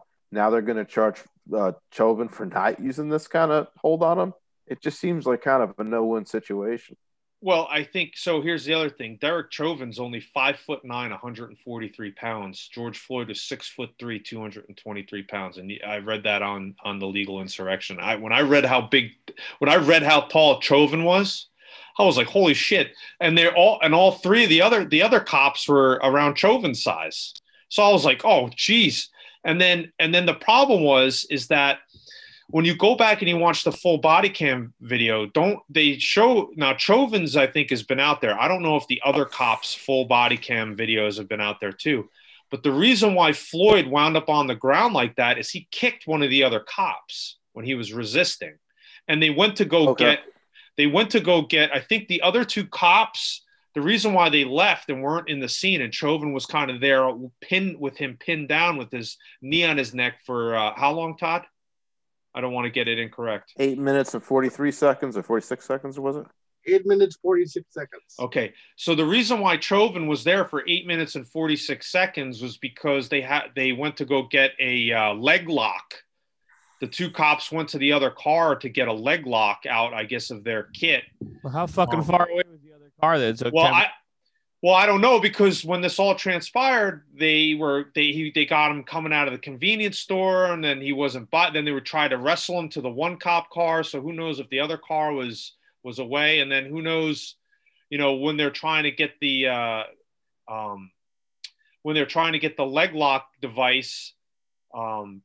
What hasn't been told is that the crowd actually started to get unruly, and the crowd was so bad that when the EMTs finally showed up, they didn't even attempt to resuscitate George Floyd at the scene. They didn't even try to treat him at the scene.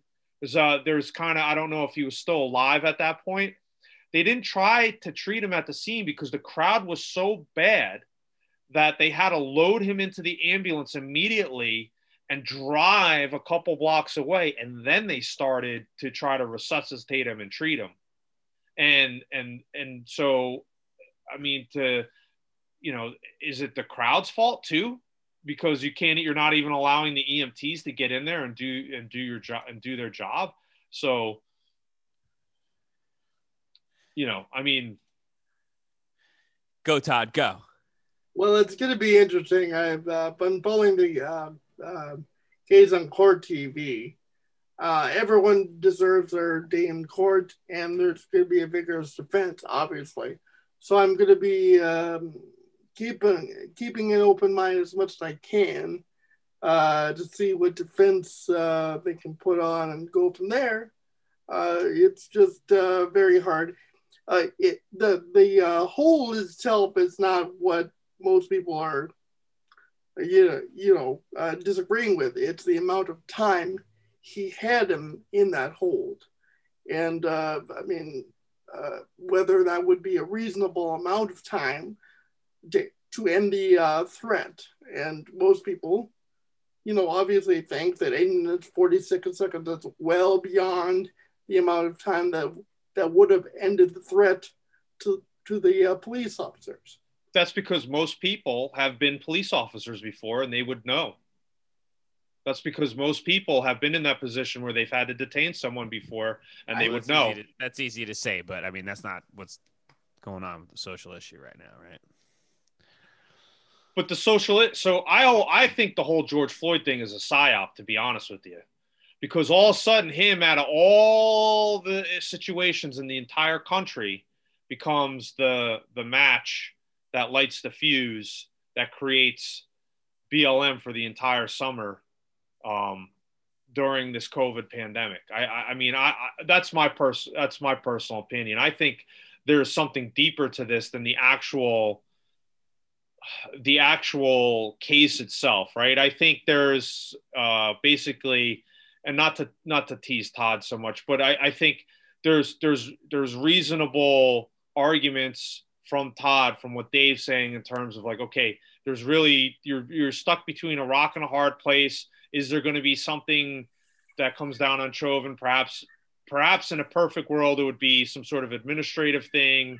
Perhaps maybe there would be some time for manslaughter or something like that, right? But we know because of the political and social implications that this is going to be, watched through a microscope. And I think that, again, I am very curious as to why this case, especially, what I think would be interesting is like, why not?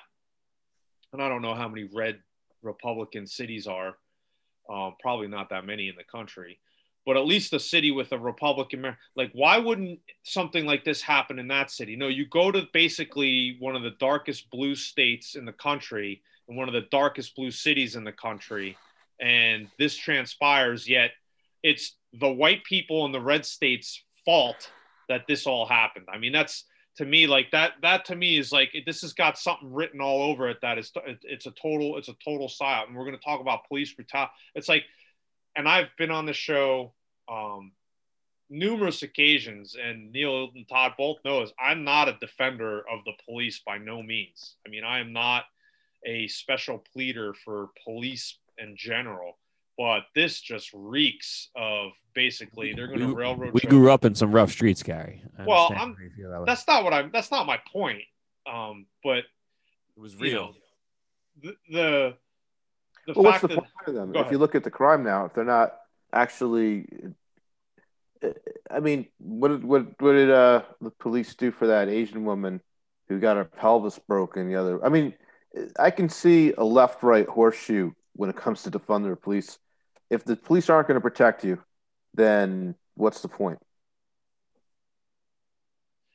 Or if they're just only going to be used in a kind of an anarcho-tyranny situation where there was a case, I think it was in Portland, where a guy an older gentleman was driving an Antifa, threw rocks at his car, and they maced him, and then he pulled a gun on them, and the police arrested him. Things like that. If the police are just going to go after law-abiding people and they're not going to defend them from the rabble, then all right, fine, defund them. I mean, it's not going to work out the way you want because the people that it's just not going to. You're not going to like the people that on the left that are calling for defunding the police are going to be a lot worse off than the people on the right. Let's put it that way. Well, I would not want to be a police officer. Not that I could, but I wouldn't want to be a police officer in a blue state or city like Seattle or Portland, because you're darned if you do and you're darned if you don't, because you're not going to get much help or consideration from either the news media here or the public or anything like that. So let's put it this way. You go to there's a part of the state where there's Trump signs. It's a rural area. If all the police disappeared tomorrow, these people's lives wouldn't change at all. They don't lock their doors. They're armed. They don't have criminals there. They don't have to worry about it. So where it's going to change is it's going to change in the blue cities and the blue states. I mean, that's where it's going to change, because now you're going to need a different way to deal with crime. Well, there are other solutions, but it's not going to be. You think you think the soy boys who are walking to get their $7 coffee in downtown, name your city in this country, are ready to go out and defend themselves if there's no police around? They may not be, but they're going to have to come to another arrangement. It may be. Well, go ahead. I'm sorry. No. To your point, and I'm sorry, I don't mean to step on you, but what you'll see is what I think before he was booted off Twitter. This was a way while back. We've talked about him before. Second City bureaucrat. He needs to come back. I missed that guy. Yeah, I don't even know what the one tweet was that kicked him off. Yeah, I don't either. But he was tweeting about when what's her face, Lori Lightfoot she was having that whole beef with the police, and then she went and hired private security and had private security based on, I think there was something going on with her police detail because she wasn't given she was like blaming the cops when they were rioting in the Miracle Mile and stuff like that. And Thomas, so 777 was telling us that too, wasn't he? Yeah, that may have been. Yeah, he may have mentioned that as well. I think he did. But she had private security. So what you'll see is basically the people who walk around. What you'll see is the soy boys will crack open their trust funds, and they'll all have private security as they go get their coffee in the city, and everybody else, the people that they advocate to be for, will be left, to Dave's point, fending for themselves. So well, I mean, there are ways to have security without police. My sister years ago lived in an Italian neighborhood in Brooklyn before it was gentrified. They didn't have any crime. So it's just, I don't think the left is kind of going to like those kind of solutions. It's true. Our friend Kevin, I don't know if we mentioned him to you. He was on the show. He's from, he lives in St. Paul, Minnesota. And Guy, correct me if I'm wrong, but didn't he tell us that like the cops aren't like coming when you call right now and stuff? It's like, they don't know what to do. Yeah. That's how I took it, at least. He's like, people are up in arms because you just call the cops or something and they don't show up. Well, he said the same. So going back to the whole DC thing, he was saying, if I remember correctly, wasn't he saying like people are like breaking into cars and like doing a lot more of that stuff because they know the cops aren't going to show up? Yeah. Well, that's also the rise of carjacking nationally in DC. That's related to that too. I mean, that's like a 90s thing, carjacking. I mean, you didn't hear about that until, I think the number was up 350% in DC alone in the last year, and up like 100 something the year before. It's a newer carjacking or car theft. Carjacking. Yeah, I think they're doing theft too, but you're seeing more, not just carjacking, but you're seeing more of those kind of crimes where they're not trying to avoid people. They're doing home invasions. I mean, Glenn Greenwald had a post about that recently. There was some Asian woman in Berkeley or somewhere where like some people came in and they tied up her family and they were ransacking the house because apparently something like that happened to him in Brazil a few weeks ago. Or I mean, it's Brazil, so it's Brazil's Brazil. I mean, Brazil's crazy. Right. Brazil's Brazil, but he was making a point that this is pretty unsettling when it happens. And in America, I don't think home invasions were all that common. I mean, when they happened, there was a really brutal one, I think, in Connecticut or somewhere. A really horrible story. And the women were raped and the father was beaten. And I think they ended up eventually catching I think it was like some Haitian or something. I forget the details. But it made the news because it wasn't like something that happened all the time. So more of that is happening now. And if the police aren't going to defend you against it, then what's the point of having them? I mean, there's cheaper ways. You can come up with your own arrangements, I guess, and then not pay the pensions and the court cases and all that stuff. Well, Kevin was also saying in Minnesota that even though you can have a gun, you have to. But the way the law is written out there, you have to do everything. If I'm saying this correctly, you have to do everything in your power to not harm the person that has invaded your house. Because he compared it to Texas, because he went to college in Texas, and he said that in Texas you could shoot somebody for invading your house, whereas in Minnesota, if somebody breaks in your house, you shoot them, you go to jail. Yeah, it's the castle doctrine. Yeah. There's no castle doctrine in Minnesota. And like I was telling him last time, they got rid of the castle doctrine in Washington State because guys were robbing houses and getting killed for it. And of course, the left then wanted to stop guy. They were like, well, they do the whole, he was just stealing stuff to feed his, 3 kids. It's like bullshit. You're not home invading somebody. Is he stealing shit out of the refrigerator or yeah, what? Yeah, you're not. Yeah, you can't eat a TV. You're running out down the street with. So it's like, no, it's the whole thing. Well, they, again, they not to take this into a different direction, but I will.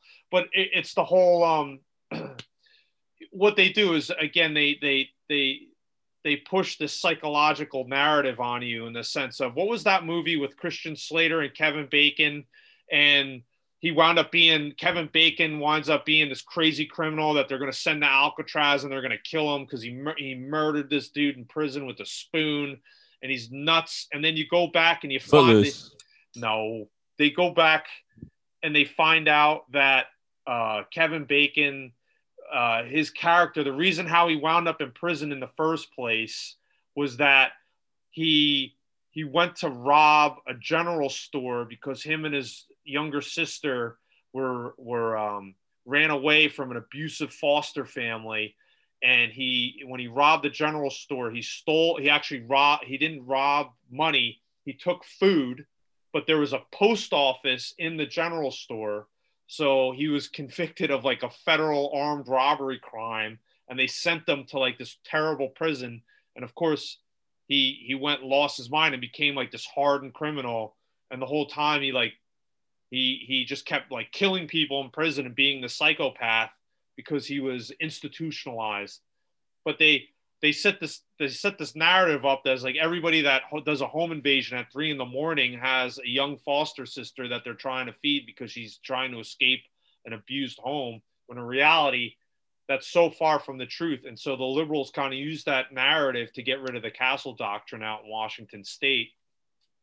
And that's why they don't have it anymore. And that's kind of what Kevin was talking. Sorry, that was a long-winded thing, but it just goes to the point that they treat it always like, as these people are, again, I think even Dave was alluding to before, is that they're victims. These people are victims of society, and they're forced to do these things when we all know we see it with our own 2 eyes, it's not the truth.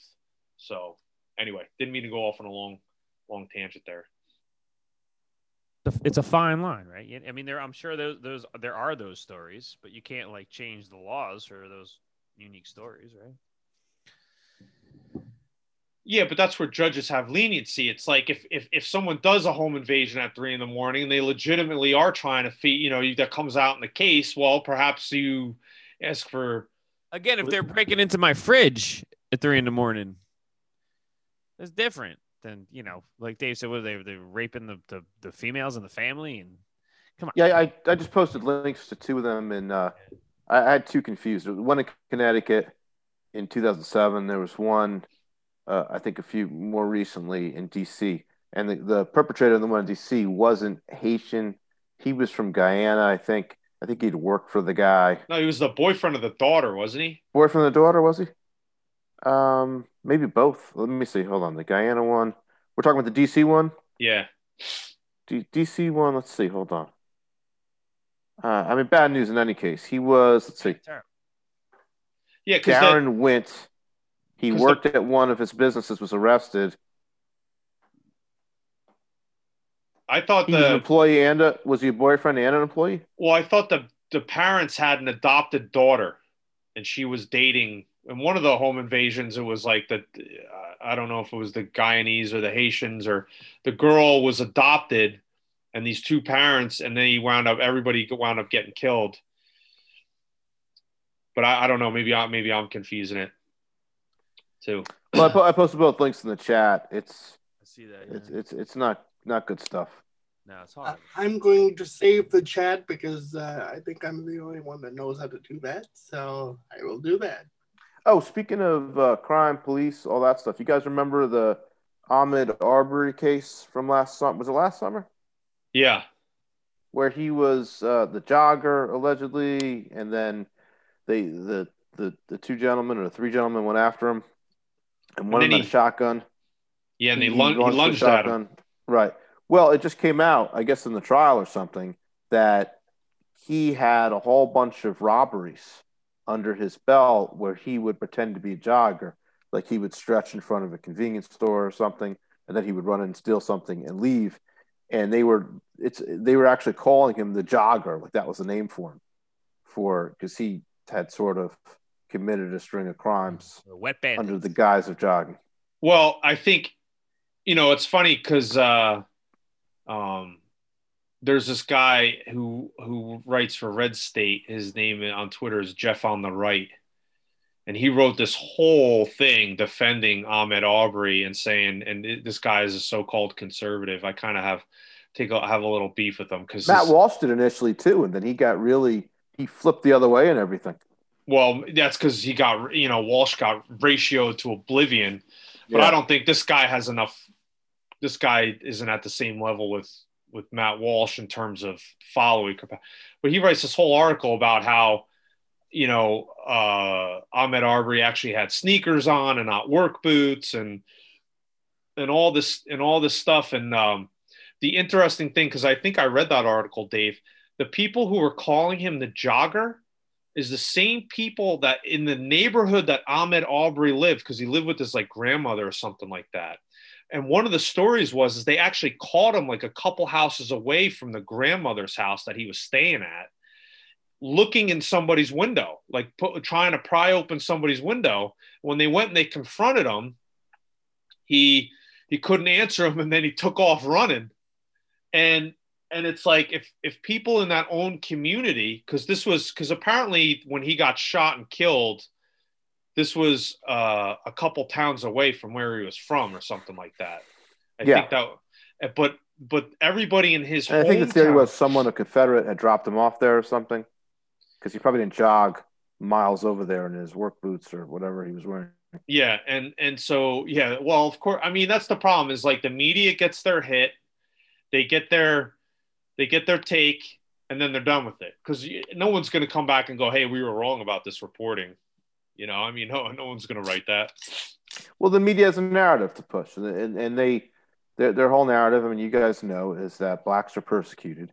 So if they find anything that looks like a man bites dog story, they're going to jump on it.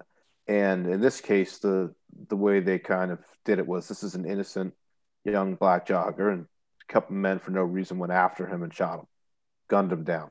And yeah. Do you remember on Twitter when people were posting how they like to go to like job sites and walk around? Matt Walsh did that. Matt Walsh said it's a guy thing to go into. Yeah, what guy doesn't go into a construction site and wander around? They're building.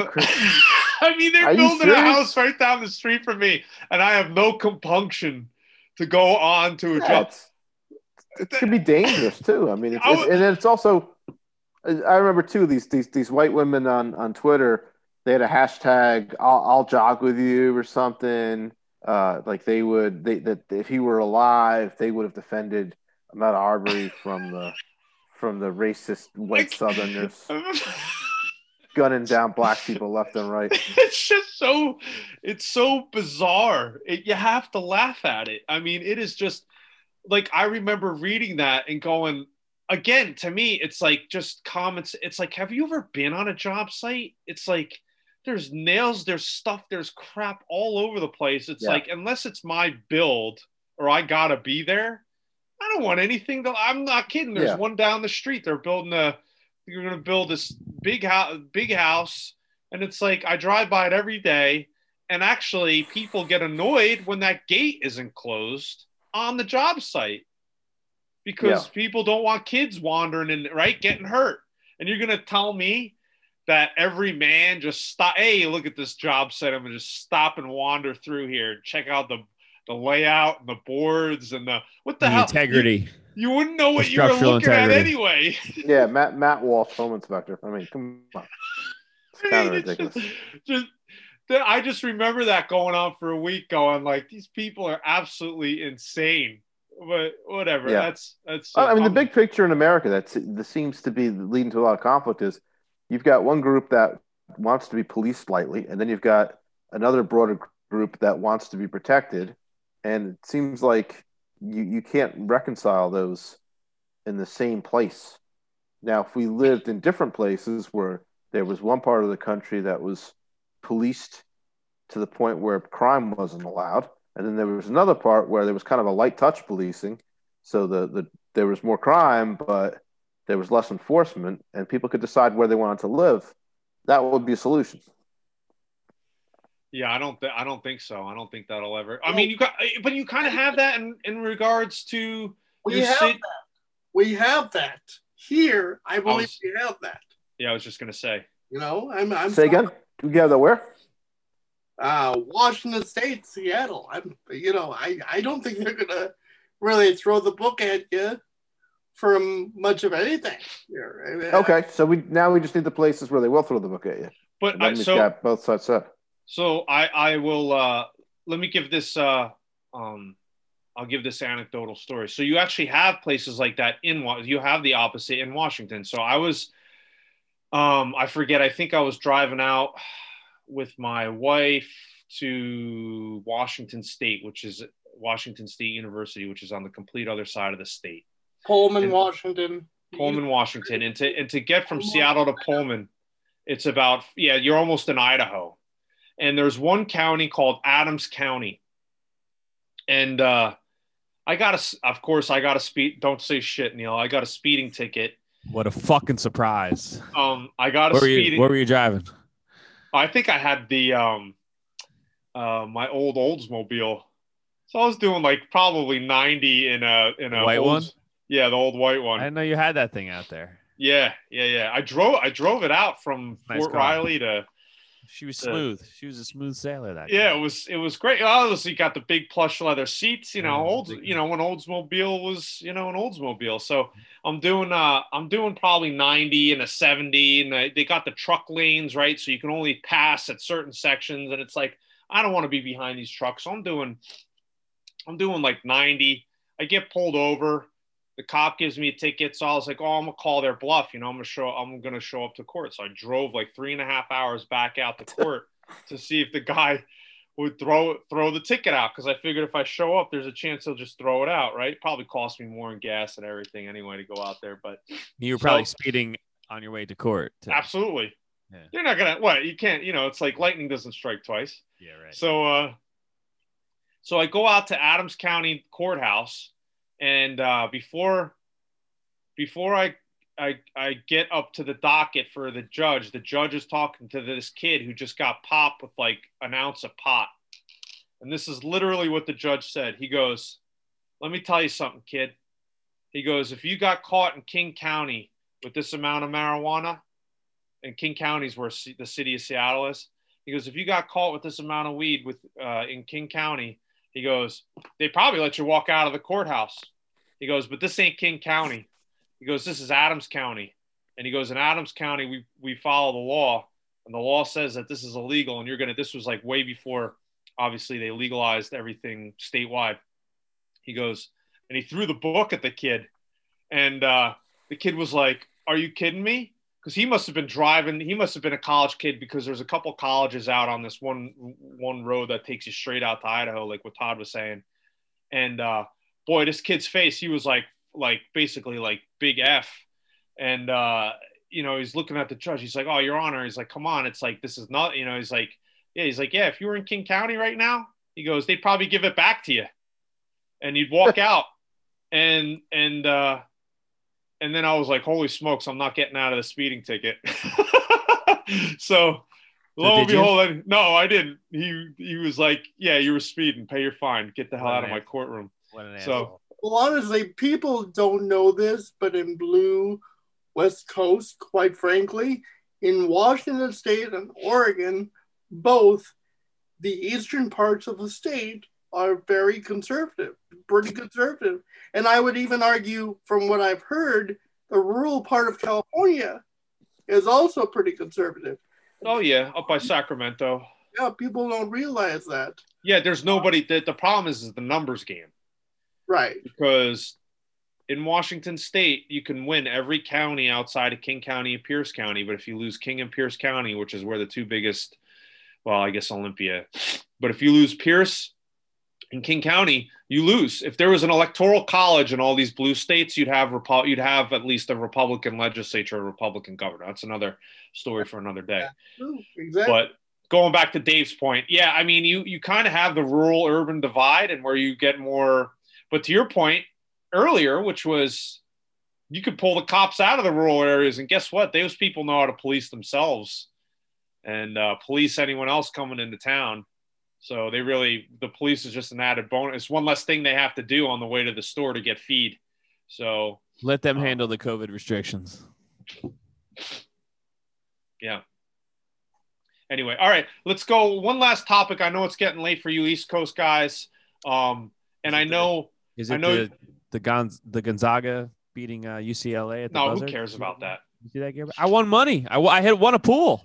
Great game last night. I want to talk about this. I won. That last shot was amazing. It's crazy, right? And I won. Yeah. It was I won like $300 because of it.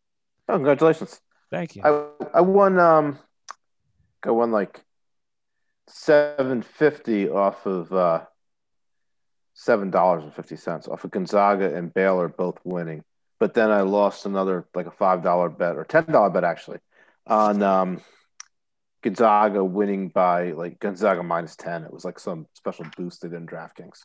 Yeah. Where it was ordinarily it was like minus 300, but they were going to give you plus 100 for that. And then they win by 2 or something? They won by 3, right? They won by 3 because that was a 3-pointer, yeah. From like out in nowhere. Yeah, by half court. Like I didn't know that I was even in the pool. My father just signed me up in this pool, and he texted me last night. He's like, "Hey, you won." I'm like, "What the fuck are you talking about?" That's awesome. Congratulations. Thank you. Yeah, it was fun. It was fun. But, so what I wanted to talk about. No, I want to. Okay. Fine. Go ahead. No. Go ahead. No. Go ahead. No, you're right. Go ahead. I'm sorry. I don't know. I'm just trying. I don't know what your last topic is, Gare, but I'm not going to let you go without talking about the Major League Baseball. That's son of a. Thanks, Neil. All right. So my last topic is I want to get everyone to weigh in. I'm sure everyone has an opinion. Hold on. On Major League Baseball and the whole debacle now in Georgia.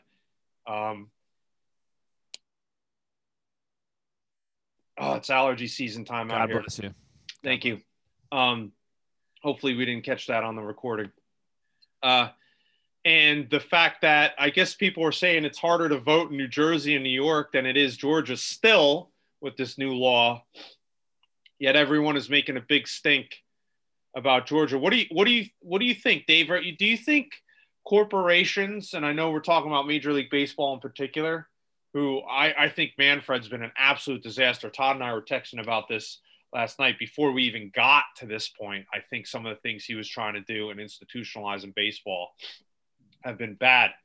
But do you think the corporations are going to overplay their hands? I mean, I know President Trump came out and was like, boycott everything, start boycotting these businesses, Delta, Coca-Cola, all this stuff. Where do you see the end game with this? Where are we going with all this? Didn't I'm hearing kind of conflicting things. I think the Georgia Assembly passed some sanctions against Major League Baseball, but then the Georgia Senate adjourned the next day, so that didn't go anywhere. Is that the case? That was Delta. So they were going to pull Delta's tax breaks. Okay. And then, the Senate, of course, punted by not doing anything. I think it's going to be, has DeSantis weighed in on this yet? Because I feel like if someone's going to do something substantive, it would be DeSantis. Like, has he done anything about the MLB in Florida? I don't think anything has gone on because Florida was smart and fixed all their stuff in 2018. So the voting stuff hasn't come up in Florida. So there's really no beef in Florida. So I don't think DeSantis has had to weigh in. I think it's, you talked about waking up normies before. And I mean, I don't know what would do it more, Major League Baseball, particularly not the kind of never Trump Republican types. Because a lot of those guys are big baseball guys. Like there's the guy who's got the baseball with the face on it as his Twitter handle. McLaughlin or whatever, or Dan, whatever it is. Yeah, Dan something. Yeah, the lawyer guy. So, and I mean, George Will, huge baseball fan. So, at some point, if baseball is weighing in, and not just baseball, it looks like, I guess, I think Steve Kerr. Well, I mean, Steve Kerr. Yeah, but Steve he's Kerr. an idiot. Yeah, he's kind of. I think that's got to wake people up and say, all right, these companies aren't on our side. Let's act against them. I think Trump understood they weren't on his side, but he didn't really act against them substantively. He spoke out against them.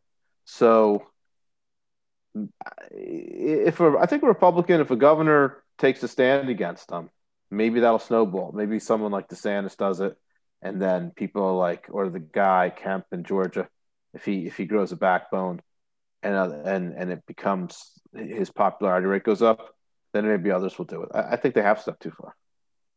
Well, I've always thought that baseball is kind of a conservative game. It's kind of Americana. So I would think you're angering your base. If you're Major League Baseball, they may not understand that. And I think Manfred's just listening to the corporatist, and he's probably a Democrat himself. But I think the rank and file, your MLB fan, I think skews more conservative than he may believe. And I think that's where you're going to see the backlash. Kind of a meta point about this, which is interesting, is that is the liberal reaction, and some of them think they don't even grasp that the corporations are on their side, because it would just break their minds that they're actually on the same side as corporate America. And they'll take their money though. Yeah, but I mean, like, just regular liberals are like, oh, these Republicans, they don't get it. They think, like, they're doing all kinds of rationalizations, like pretending that this is a grassroots thing when it's not. I mean, obviously, I think voter ID has something like 70% approval from like the average voters. So it's to be against voter ID is a total fringe position, which these MLB and these other organizations are pushing. And then the other part of it is, with MLB in particular, it's not like the players, right? It's not like the NBA where the players were asking for stuff. It's the complete opposite. It's totally tap down corporate. And that's just the corporate power is on the side of the liberals. And the liberals, they have to pretend like they are, against them, but they're not. They're on the same side. That's your team. Enjoy. Well, all you need to do is just look at the records of donations to Joe Biden in the last election cycle, and it's all. I mean, he had more money out of Wall Street than and the rest of the corporations than Trump could even imagine to have. And I think the other thing, when I look at Major League Baseball, I think again, Rob Manfred has done himself a disservice because he thinks he's going to capture the same fan base. Well, he thinks so. Again, these big corporate idiots, these guys, they live up in these glass houses. Rob Manfred's walking around thinking the same fan of Major League Baseball is the same as the NBA and NFL. It's a total different fan. It's a totally different human being, and regardless of color, creed, or nationality. I mean, you go to a baseball game, and you're going to talk to people from, of course, a wide swath. They're completely different than an NFL fan or an NBA fan. I mean, forget about it. I mean, this idea that Major League Baseball fans are, again, if you're the NFL and the NBA, it's like you kind of have to make a play, right? Because your fan base is an urban fan base, especially the NBA, right? It's you got an urban fan base. I don't think you have to for all of them. I don't think you have to, but I think if you're gonna, at least the NBA can justify it and say, well, 50% of our fans probably think this way. So I think it was more the players, but also I think someone like Mark Cuban, if I were him, I mean, if I were an NBA team owner and you're going to try to placate your black players by doing that, you know what? Why not build like an 80s Celtics team? And particularly if you're someone like Mark Cuban, you got Porzingis and you got Luka. I mean, you have build a nucleus around that and be like, hey, we're going to be we're going to be like the pro kind of like anti-crime. We're not going to be in favor of. We're not going to bow down to the Black Lives Matter thing. And if that's, I mean, we're welcome to players of all races. But if you're if that's a problem for you, and you want to take a knee, then pick another team, something like that. And then, you know what? Maybe most of the NBA players hate you. Maybe most of the NBA fans hate you. Okay, wrestling is heels too. You can be like the heel team. That's good for ratings too, right? Well, I want to get back to baseball because I think Gary is right there. I think the Major League Baseball general fan is much more a Trump person than Manfred thinks. And I think as much as Manfred thinks that he's satisfying the corporatists, he's angering his core base. Basically, if you go into politics, the voter, the Major League Baseball fan is normally older. They teach their children the game. That's how I learned the game from my father. And quite frankly, it's from generation to generation. It's not like basketball or football. It's basically kind of Americana. It's kind of basically what family sports were built on in this country. And I don't think Manfred really understands that. Because if you look at the voter Georgia law, I mean, if you go by point, people don't disagree with the points. If you hear what the general news media says, yeah, they're going to say, oh, yeah, that's terrible. But if you take them point by point, not having food within 150 feet, well, you don't want to be hassled within that time frame. Most of the states already have that. They have some type of buffer where you're not being bothered or hassled within a certain footage of a polling place or partisanship. Yeah, it's all bogus, and obviously the electioneering, I think, is what it's called, where you go there and you're. But then I think Manfred is miscalculating, like Gary's saying. They're not the NBA. They're not the NFL. I mean, quite frankly, you go to a Major League Baseball game, you're going to get some older people that tend to be more conservative.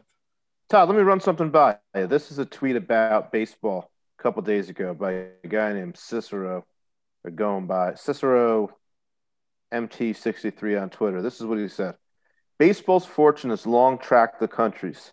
An explosion of riches in the 20s, a post-war golden age, an 80s peak, and an early 90s slump, followed by a revival backed by artificial injections and built on lies. Now we've hit the corporate, sanitized, fake and gay decline.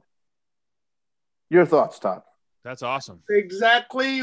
Yeah, I couldn't say it better myself. He forgot to say something about a runner starting on second base in extra innings, which is the biggest bunch of bullshit I've ever seen in my life. I agree, Neil. That's that. You know what they call that? What is that? Like you know what they call that? As everything else that's bad from that place, that's called the California rule. Because that started in California, and for kids playing baseball, so they could end the games quicker. Right. Because they want baseball to be less boring, so it appeals to more people. I get it, right? But I mean, they started it last year in the 60-game season, the COVID thing, and I was just happy to see baseball. So whatever. But now, let's come on, man. What the fuck is this? Like Todd said, this is professional sports. Todd said a while back, this is in high school, it's professional sports. Like, what the fuck are you talking about? You're starting. Well, and Dave's point, is everybody going to get a trophy at the end of the game too? Baseball has tracked the United States history very well. I mean, they had racial problems at one point before Jackie Robinson broke in. Basically, everything that you said, Dave, and the Cicero tweet, I agree with. Quite frankly, it's steroids mirrored the nation, really. And I think that people have grown up with that. Quite frankly, that's why, even though football is more popular, there is something to going to a baseball game or watching a baseball game in the background during the summer to have something on because, quite frankly, it's comfortable. And quite frankly, what I was telling Gary kind of as a joke, I don't want Manfred to be messing with my baseball. I just want to be able to sit back on a sunny Saturday night and watch my team play, the Seattle Mariners. So done nothing in their history, but that's fine. But don't mess with that. I baseball's the one sport I could wax poetic about for hours. It's basically romantic to me, and I don't like Rob Manfred trying to inject his politics into basically my favorite sport. George Will, who's kind of a dork and kind of. Yeah. Yeah. Well, just before I say something positive about him, I have to set expectations. There was what was his name? William Finnegan or something, the guy who had that book Barbarian Days, his memoir, Surfing Life. But he had some line about, like, in the late 70s or something, he first read a George Will column and he burst out laughing, and it was an appropriate reaction. But he did have one good column about his son who was retarded, and about how I think he worked for the Nationals or something, but he would go as a spectator sometimes, and that he could sit in the stands, I guess before COVID, and he could have a beer, and he could be just like anyone else. And he called it something like "People were all equal in the Republic of Baseball," something like that. And it seemed like a nice, Yes, a nice piece. I don't know if you know this, but I have cerebral palsy. I'm disabled. That's exactly how I feel. Oh wow, okay. I didn't know you had trouble with palsy. Yeah, but I walk with a limp. But quite frankly, when I go to the ball game, I can talk to a person about the game, and they're like, "Oh, you know baseball? Okay, great. We don't, yeah, and it's just I'm no, very sports are important that way. Yeah, I remember when I was in the hospital once. It was you couldn't pay attention to a lot of stuff, but it was kind of like a respite. You'd see a game on, and you could watch it and take you out of your current situation. there's just something that I had a visceral reaction. I expect the NBA to do that. I expect the NFL to do that. You mess with baseball, MLB, no. I don't. I draw the line there. Well, I think Todd brings up an interesting point, and you can see why there's a decline in baseball. And I would argue that and I know the guys always kind of get on me a little bit for being more taking the cultural take, but I think the decline in baseball is really rooted in the decline of the family and the decline of the father-son relationship in our society, because what Todd said is his father taught him baseball. I think every kid's old man. I mean, my dad was not a big baseball guy, but if that was one thing we did, we played catch in the backyard a little bit. My dad played other sports in his youth and was better at those sports, so he focused on that, but we still had baseball to come around to. The other thing about baseball is you need to have some sort of bandwidth, and I think people today don't really have they lack the attention span and the intelligence almost to kind of just be able to follow a baseball game. For instance, I'm very lucky. Todd invites me to a lot of games. We go to a lot of games together, and I love going to games with Todd because we're big baseball guys. You guys going now? Not this year, but up until COVID, right? Up until COVID, I would say I at least went to about 20 games a year with Todd. Todd probably did 3 times the amount of that on his own, or including that 20, probably did an additional 40 on his own or with other friends, right? And then I was a big minor league ball guy, so I was going around. My wife and I would go to a lot of minor league baseball games. And the one thing I love about a baseball game is that because there is a lot of downtime, it's like Todd and I will engage in discussion. And then we would go and we would talk to people, would sit to the left and right of us, and they'd say, "Oh, you guys, boy, you talk a lot about, these players. I used to know so and so."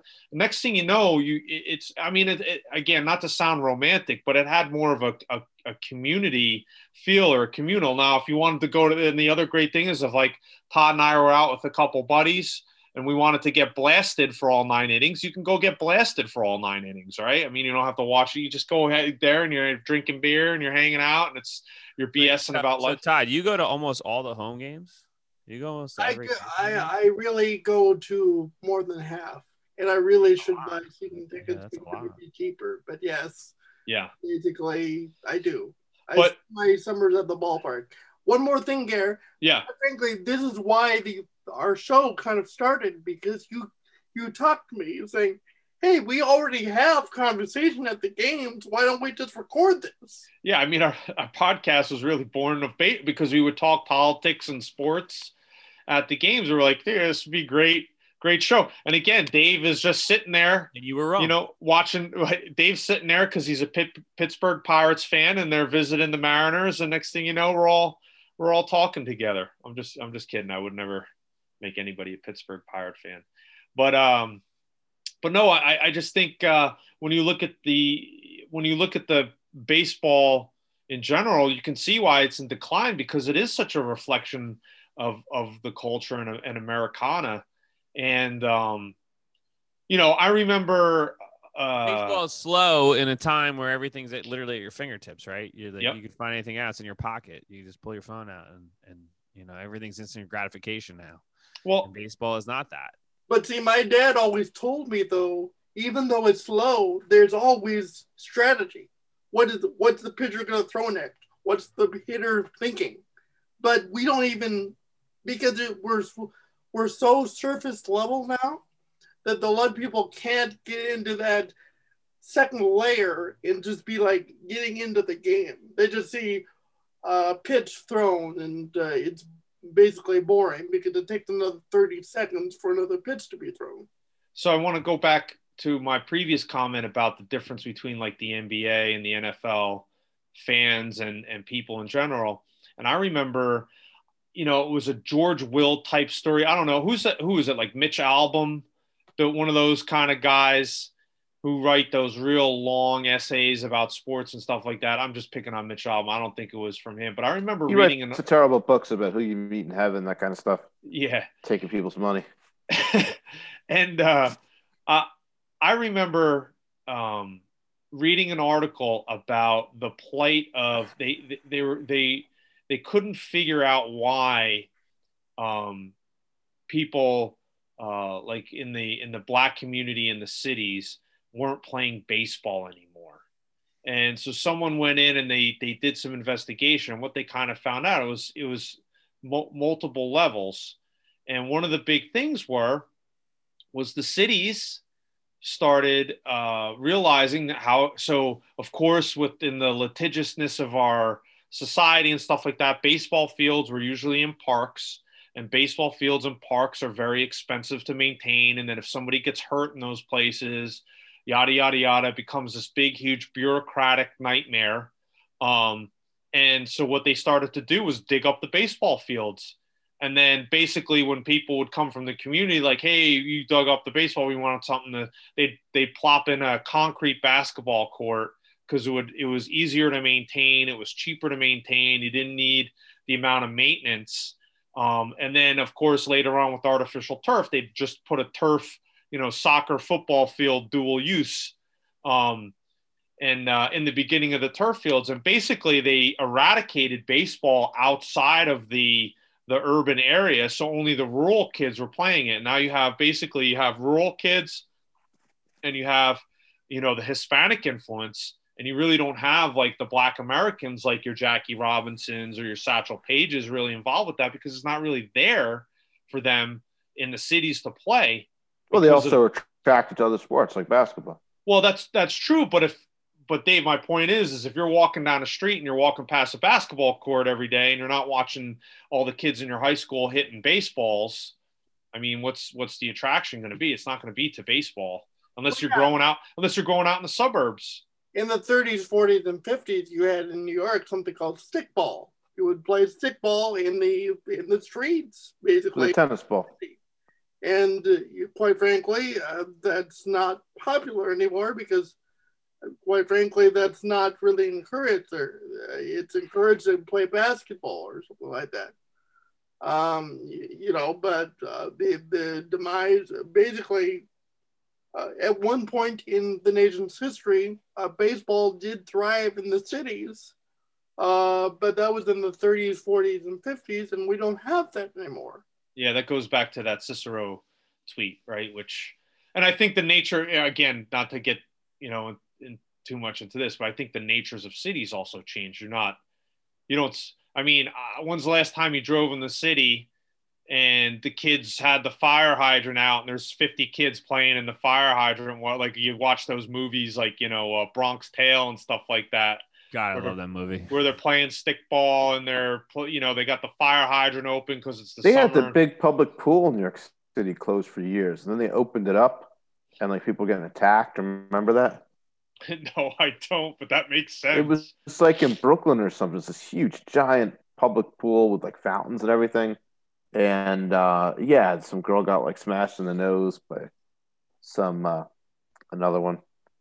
And I think they closed. Oh, they probably closed for COVID, but it was just they kept it closed just for a while just because of crime. People were assaulting each other. Yeah, that's again, the nature, I think, in general is just totally changed. But yeah, I just think, and I'll say my piece, and then I'll let you guys just say your final pieces, or if you want whatever. But I just think the corporations, I just wonder if there'll be enough momentum, because this again reminds me of when they had the bathroom bill in North Carolina and Adam Silver looked like a hero pulling the NBA game out of their all-star game out of North Carolina, or they didn't. And I think actually North Carolina changed the law, so they didn't pull the game out. But I also blame Kristi Noem because she caved to the NCAA, and that opened this up completely now for the corporations and the sports leagues to basically take advantage of anytime they feel they stick their finger out in the air and they gauge where the wind's blowing. They're now going to take these woke stances. So I will be curious to see how this works, because again, going back to what I said before, with the media narrative on all the shooters and how people don't seem to be buying it as much as they used to. I wonder if that'll be what happens when it comes to all this corporate stuff. And again, I'm going to try to choose as wisely as possible where I put my dollars, because I certainly don't want to support corporations who don't have me as their interest. But that's all I have to say. Go through the round table here. Well, I'll just start first here. Quite frankly, I think Rob Manfred is, first of all, I think he's probably a Democrat.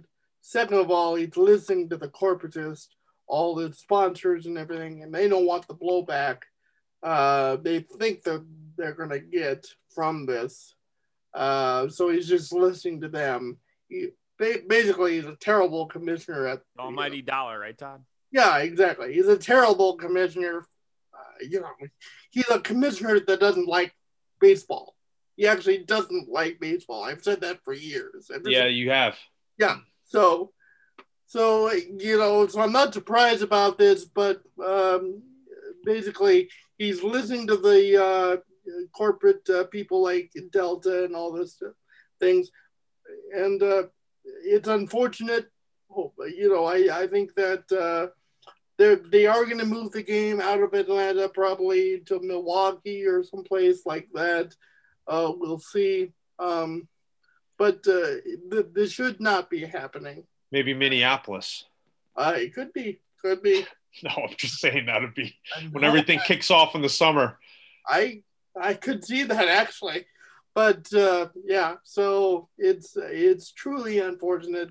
I really, Gary, you don't want to put your dollars into Major League Baseball. I'm different. I just love baseball, and I'm just like, I'm. It's not going to change. But that's just me. Dave, what do you think? I think you had a good point in that tweet you said about the voter thing that people should go to the will call window and ask for tickets, picking some random guy's name, and then let them ask you for ID.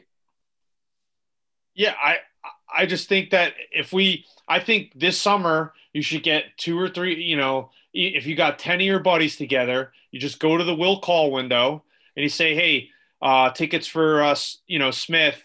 And they're like, oh, John, you're like, yeah. And they're like, oh, okay, here's 4 tickets. Hey, can I see your ID? You just go like, no, why? Why do you need to see my ID? And then when they go, well, yeah, of course, because the poor lady at the desk is going to be a complete doofus and probably, or guy is going to be a complete doofus and not get it. Then you go, well, I want to speak to a manager. And then you just take it all the way. Say, hey, listen, you're representing Major League Baseball. I don't need an ID to pick who carries the nuclear codes, to launch nuclear missiles. So apparently, why do you need to know who I am to get into this baseball game? Give me the tickets. I'm John Smith. Trust me. Why would I lie to you? Hey, we always get told that you don't need voter ID because there's no voter fraud, where there's no baseball ticket fraud. There's no baseball ticket fraud either. So give me my baseball tickets. Have a nice day. There's no fraud involved. And then I'll just go and enjoy the game on John Smith. Thanks, Mr. Smith. In so many other areas, they require ID. Quite frankly, I went to my bank, and I'm not blaming them. I went to my bank. Blame them. They wanted to see my ID. Fucking scumbags. I showed them, and they said, I'm sorry, I can't accept this. It's expired.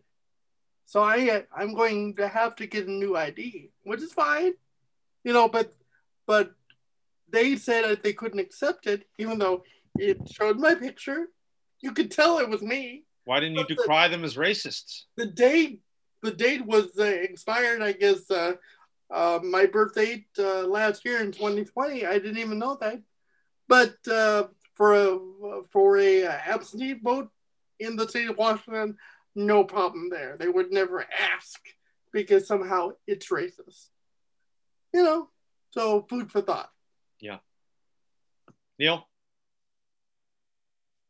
Yes. Any thoughts on this before we wrap it up here? No, I think that's an excellent point about being more difficult to get into a baseball game than, to vote for, who leads our country.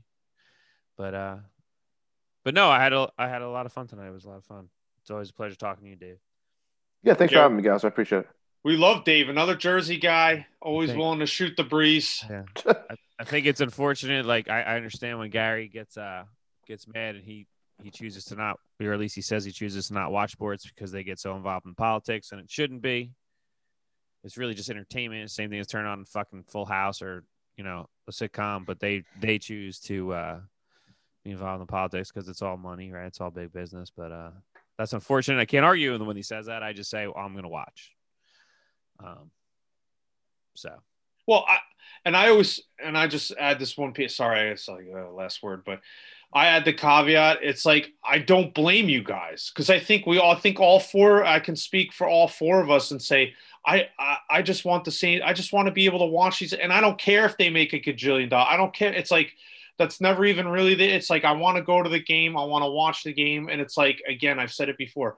If guys were to take their own personal money and donate it to this cause or that cause or this cause, that'll be on me to decide whether or not I like that player or not. But when it's a collective effort and then they're basically working against my own interests, well, I'm not going to fund my own demise. I'm not going to, that's to me is just ridiculous. But it's like, I have empathy for you because, every guy, I think you said it in one show, you're like, I just want to come home, crack open a beer and watch a game. And it's like, everybody's looking for just that little out, but now they've poisoned every single possible well. No escape. Yeah, there really isn't. And that's what they want. They want it 24/7 in your life. That's what they're going to get. And so it's hard because they know this, right? It's like, you have to separate yourself from that stuff in order to break the chain, and then you can get back to it. And you have to have that discipline. But until everyone has that collective discipline, we're just going to find ourselves, it's just going to be like sand through our fingers, just slipping through our fingers. And we'll go, well, I have some sand in my hand. Yeah, but it's not going to be there forever. And then when when there's nothing there, I mean, that's it. So I don't know. Anyway. Well, that is it. That is it. Well, thanks, guys. That concludes episode 30. Thank you, Dave, very much. It's always great to have you. And yeah, I'll let you do the sign off. All right. So as always, this was Review the News, where as always, we make the news make sense to you. We want to thank our special guest, Dave, tonight at Dave Pinsen on Twitter. Give him a follow. Great content there. Good stuff all the time. At Portfolio Armor, some great articles. Dave writes on Zero Hedge. Fantastic stuff. We'll have to do a whole episode, Dave, one time, just talking about all the economic stuff and all the stuff you do for Zero Hedge. That'd be a good episode, I think. Sure. And Wall Street corruption. Oh yeah. That'd be a great episode. And then we are at Review News 1000 on Twitter. You can find us at on anchor.fm and Patreon. And are we going to post this show up on Facebook? We're going to get episode 30 as the first show on Facebook. Could just copy and paste that link in there. We're going to work on it. Yeah. We're going to make no promises. All right. Do we have a Gab account yet? We make no promises. We're working on it. Oh, Lord. We get a new computer for that. Oh, Lord. Anyway. Well, thank you, everyone. And that's all. Have a great night and happy Easter. He is risen. Thank you. That's right. Have a good night.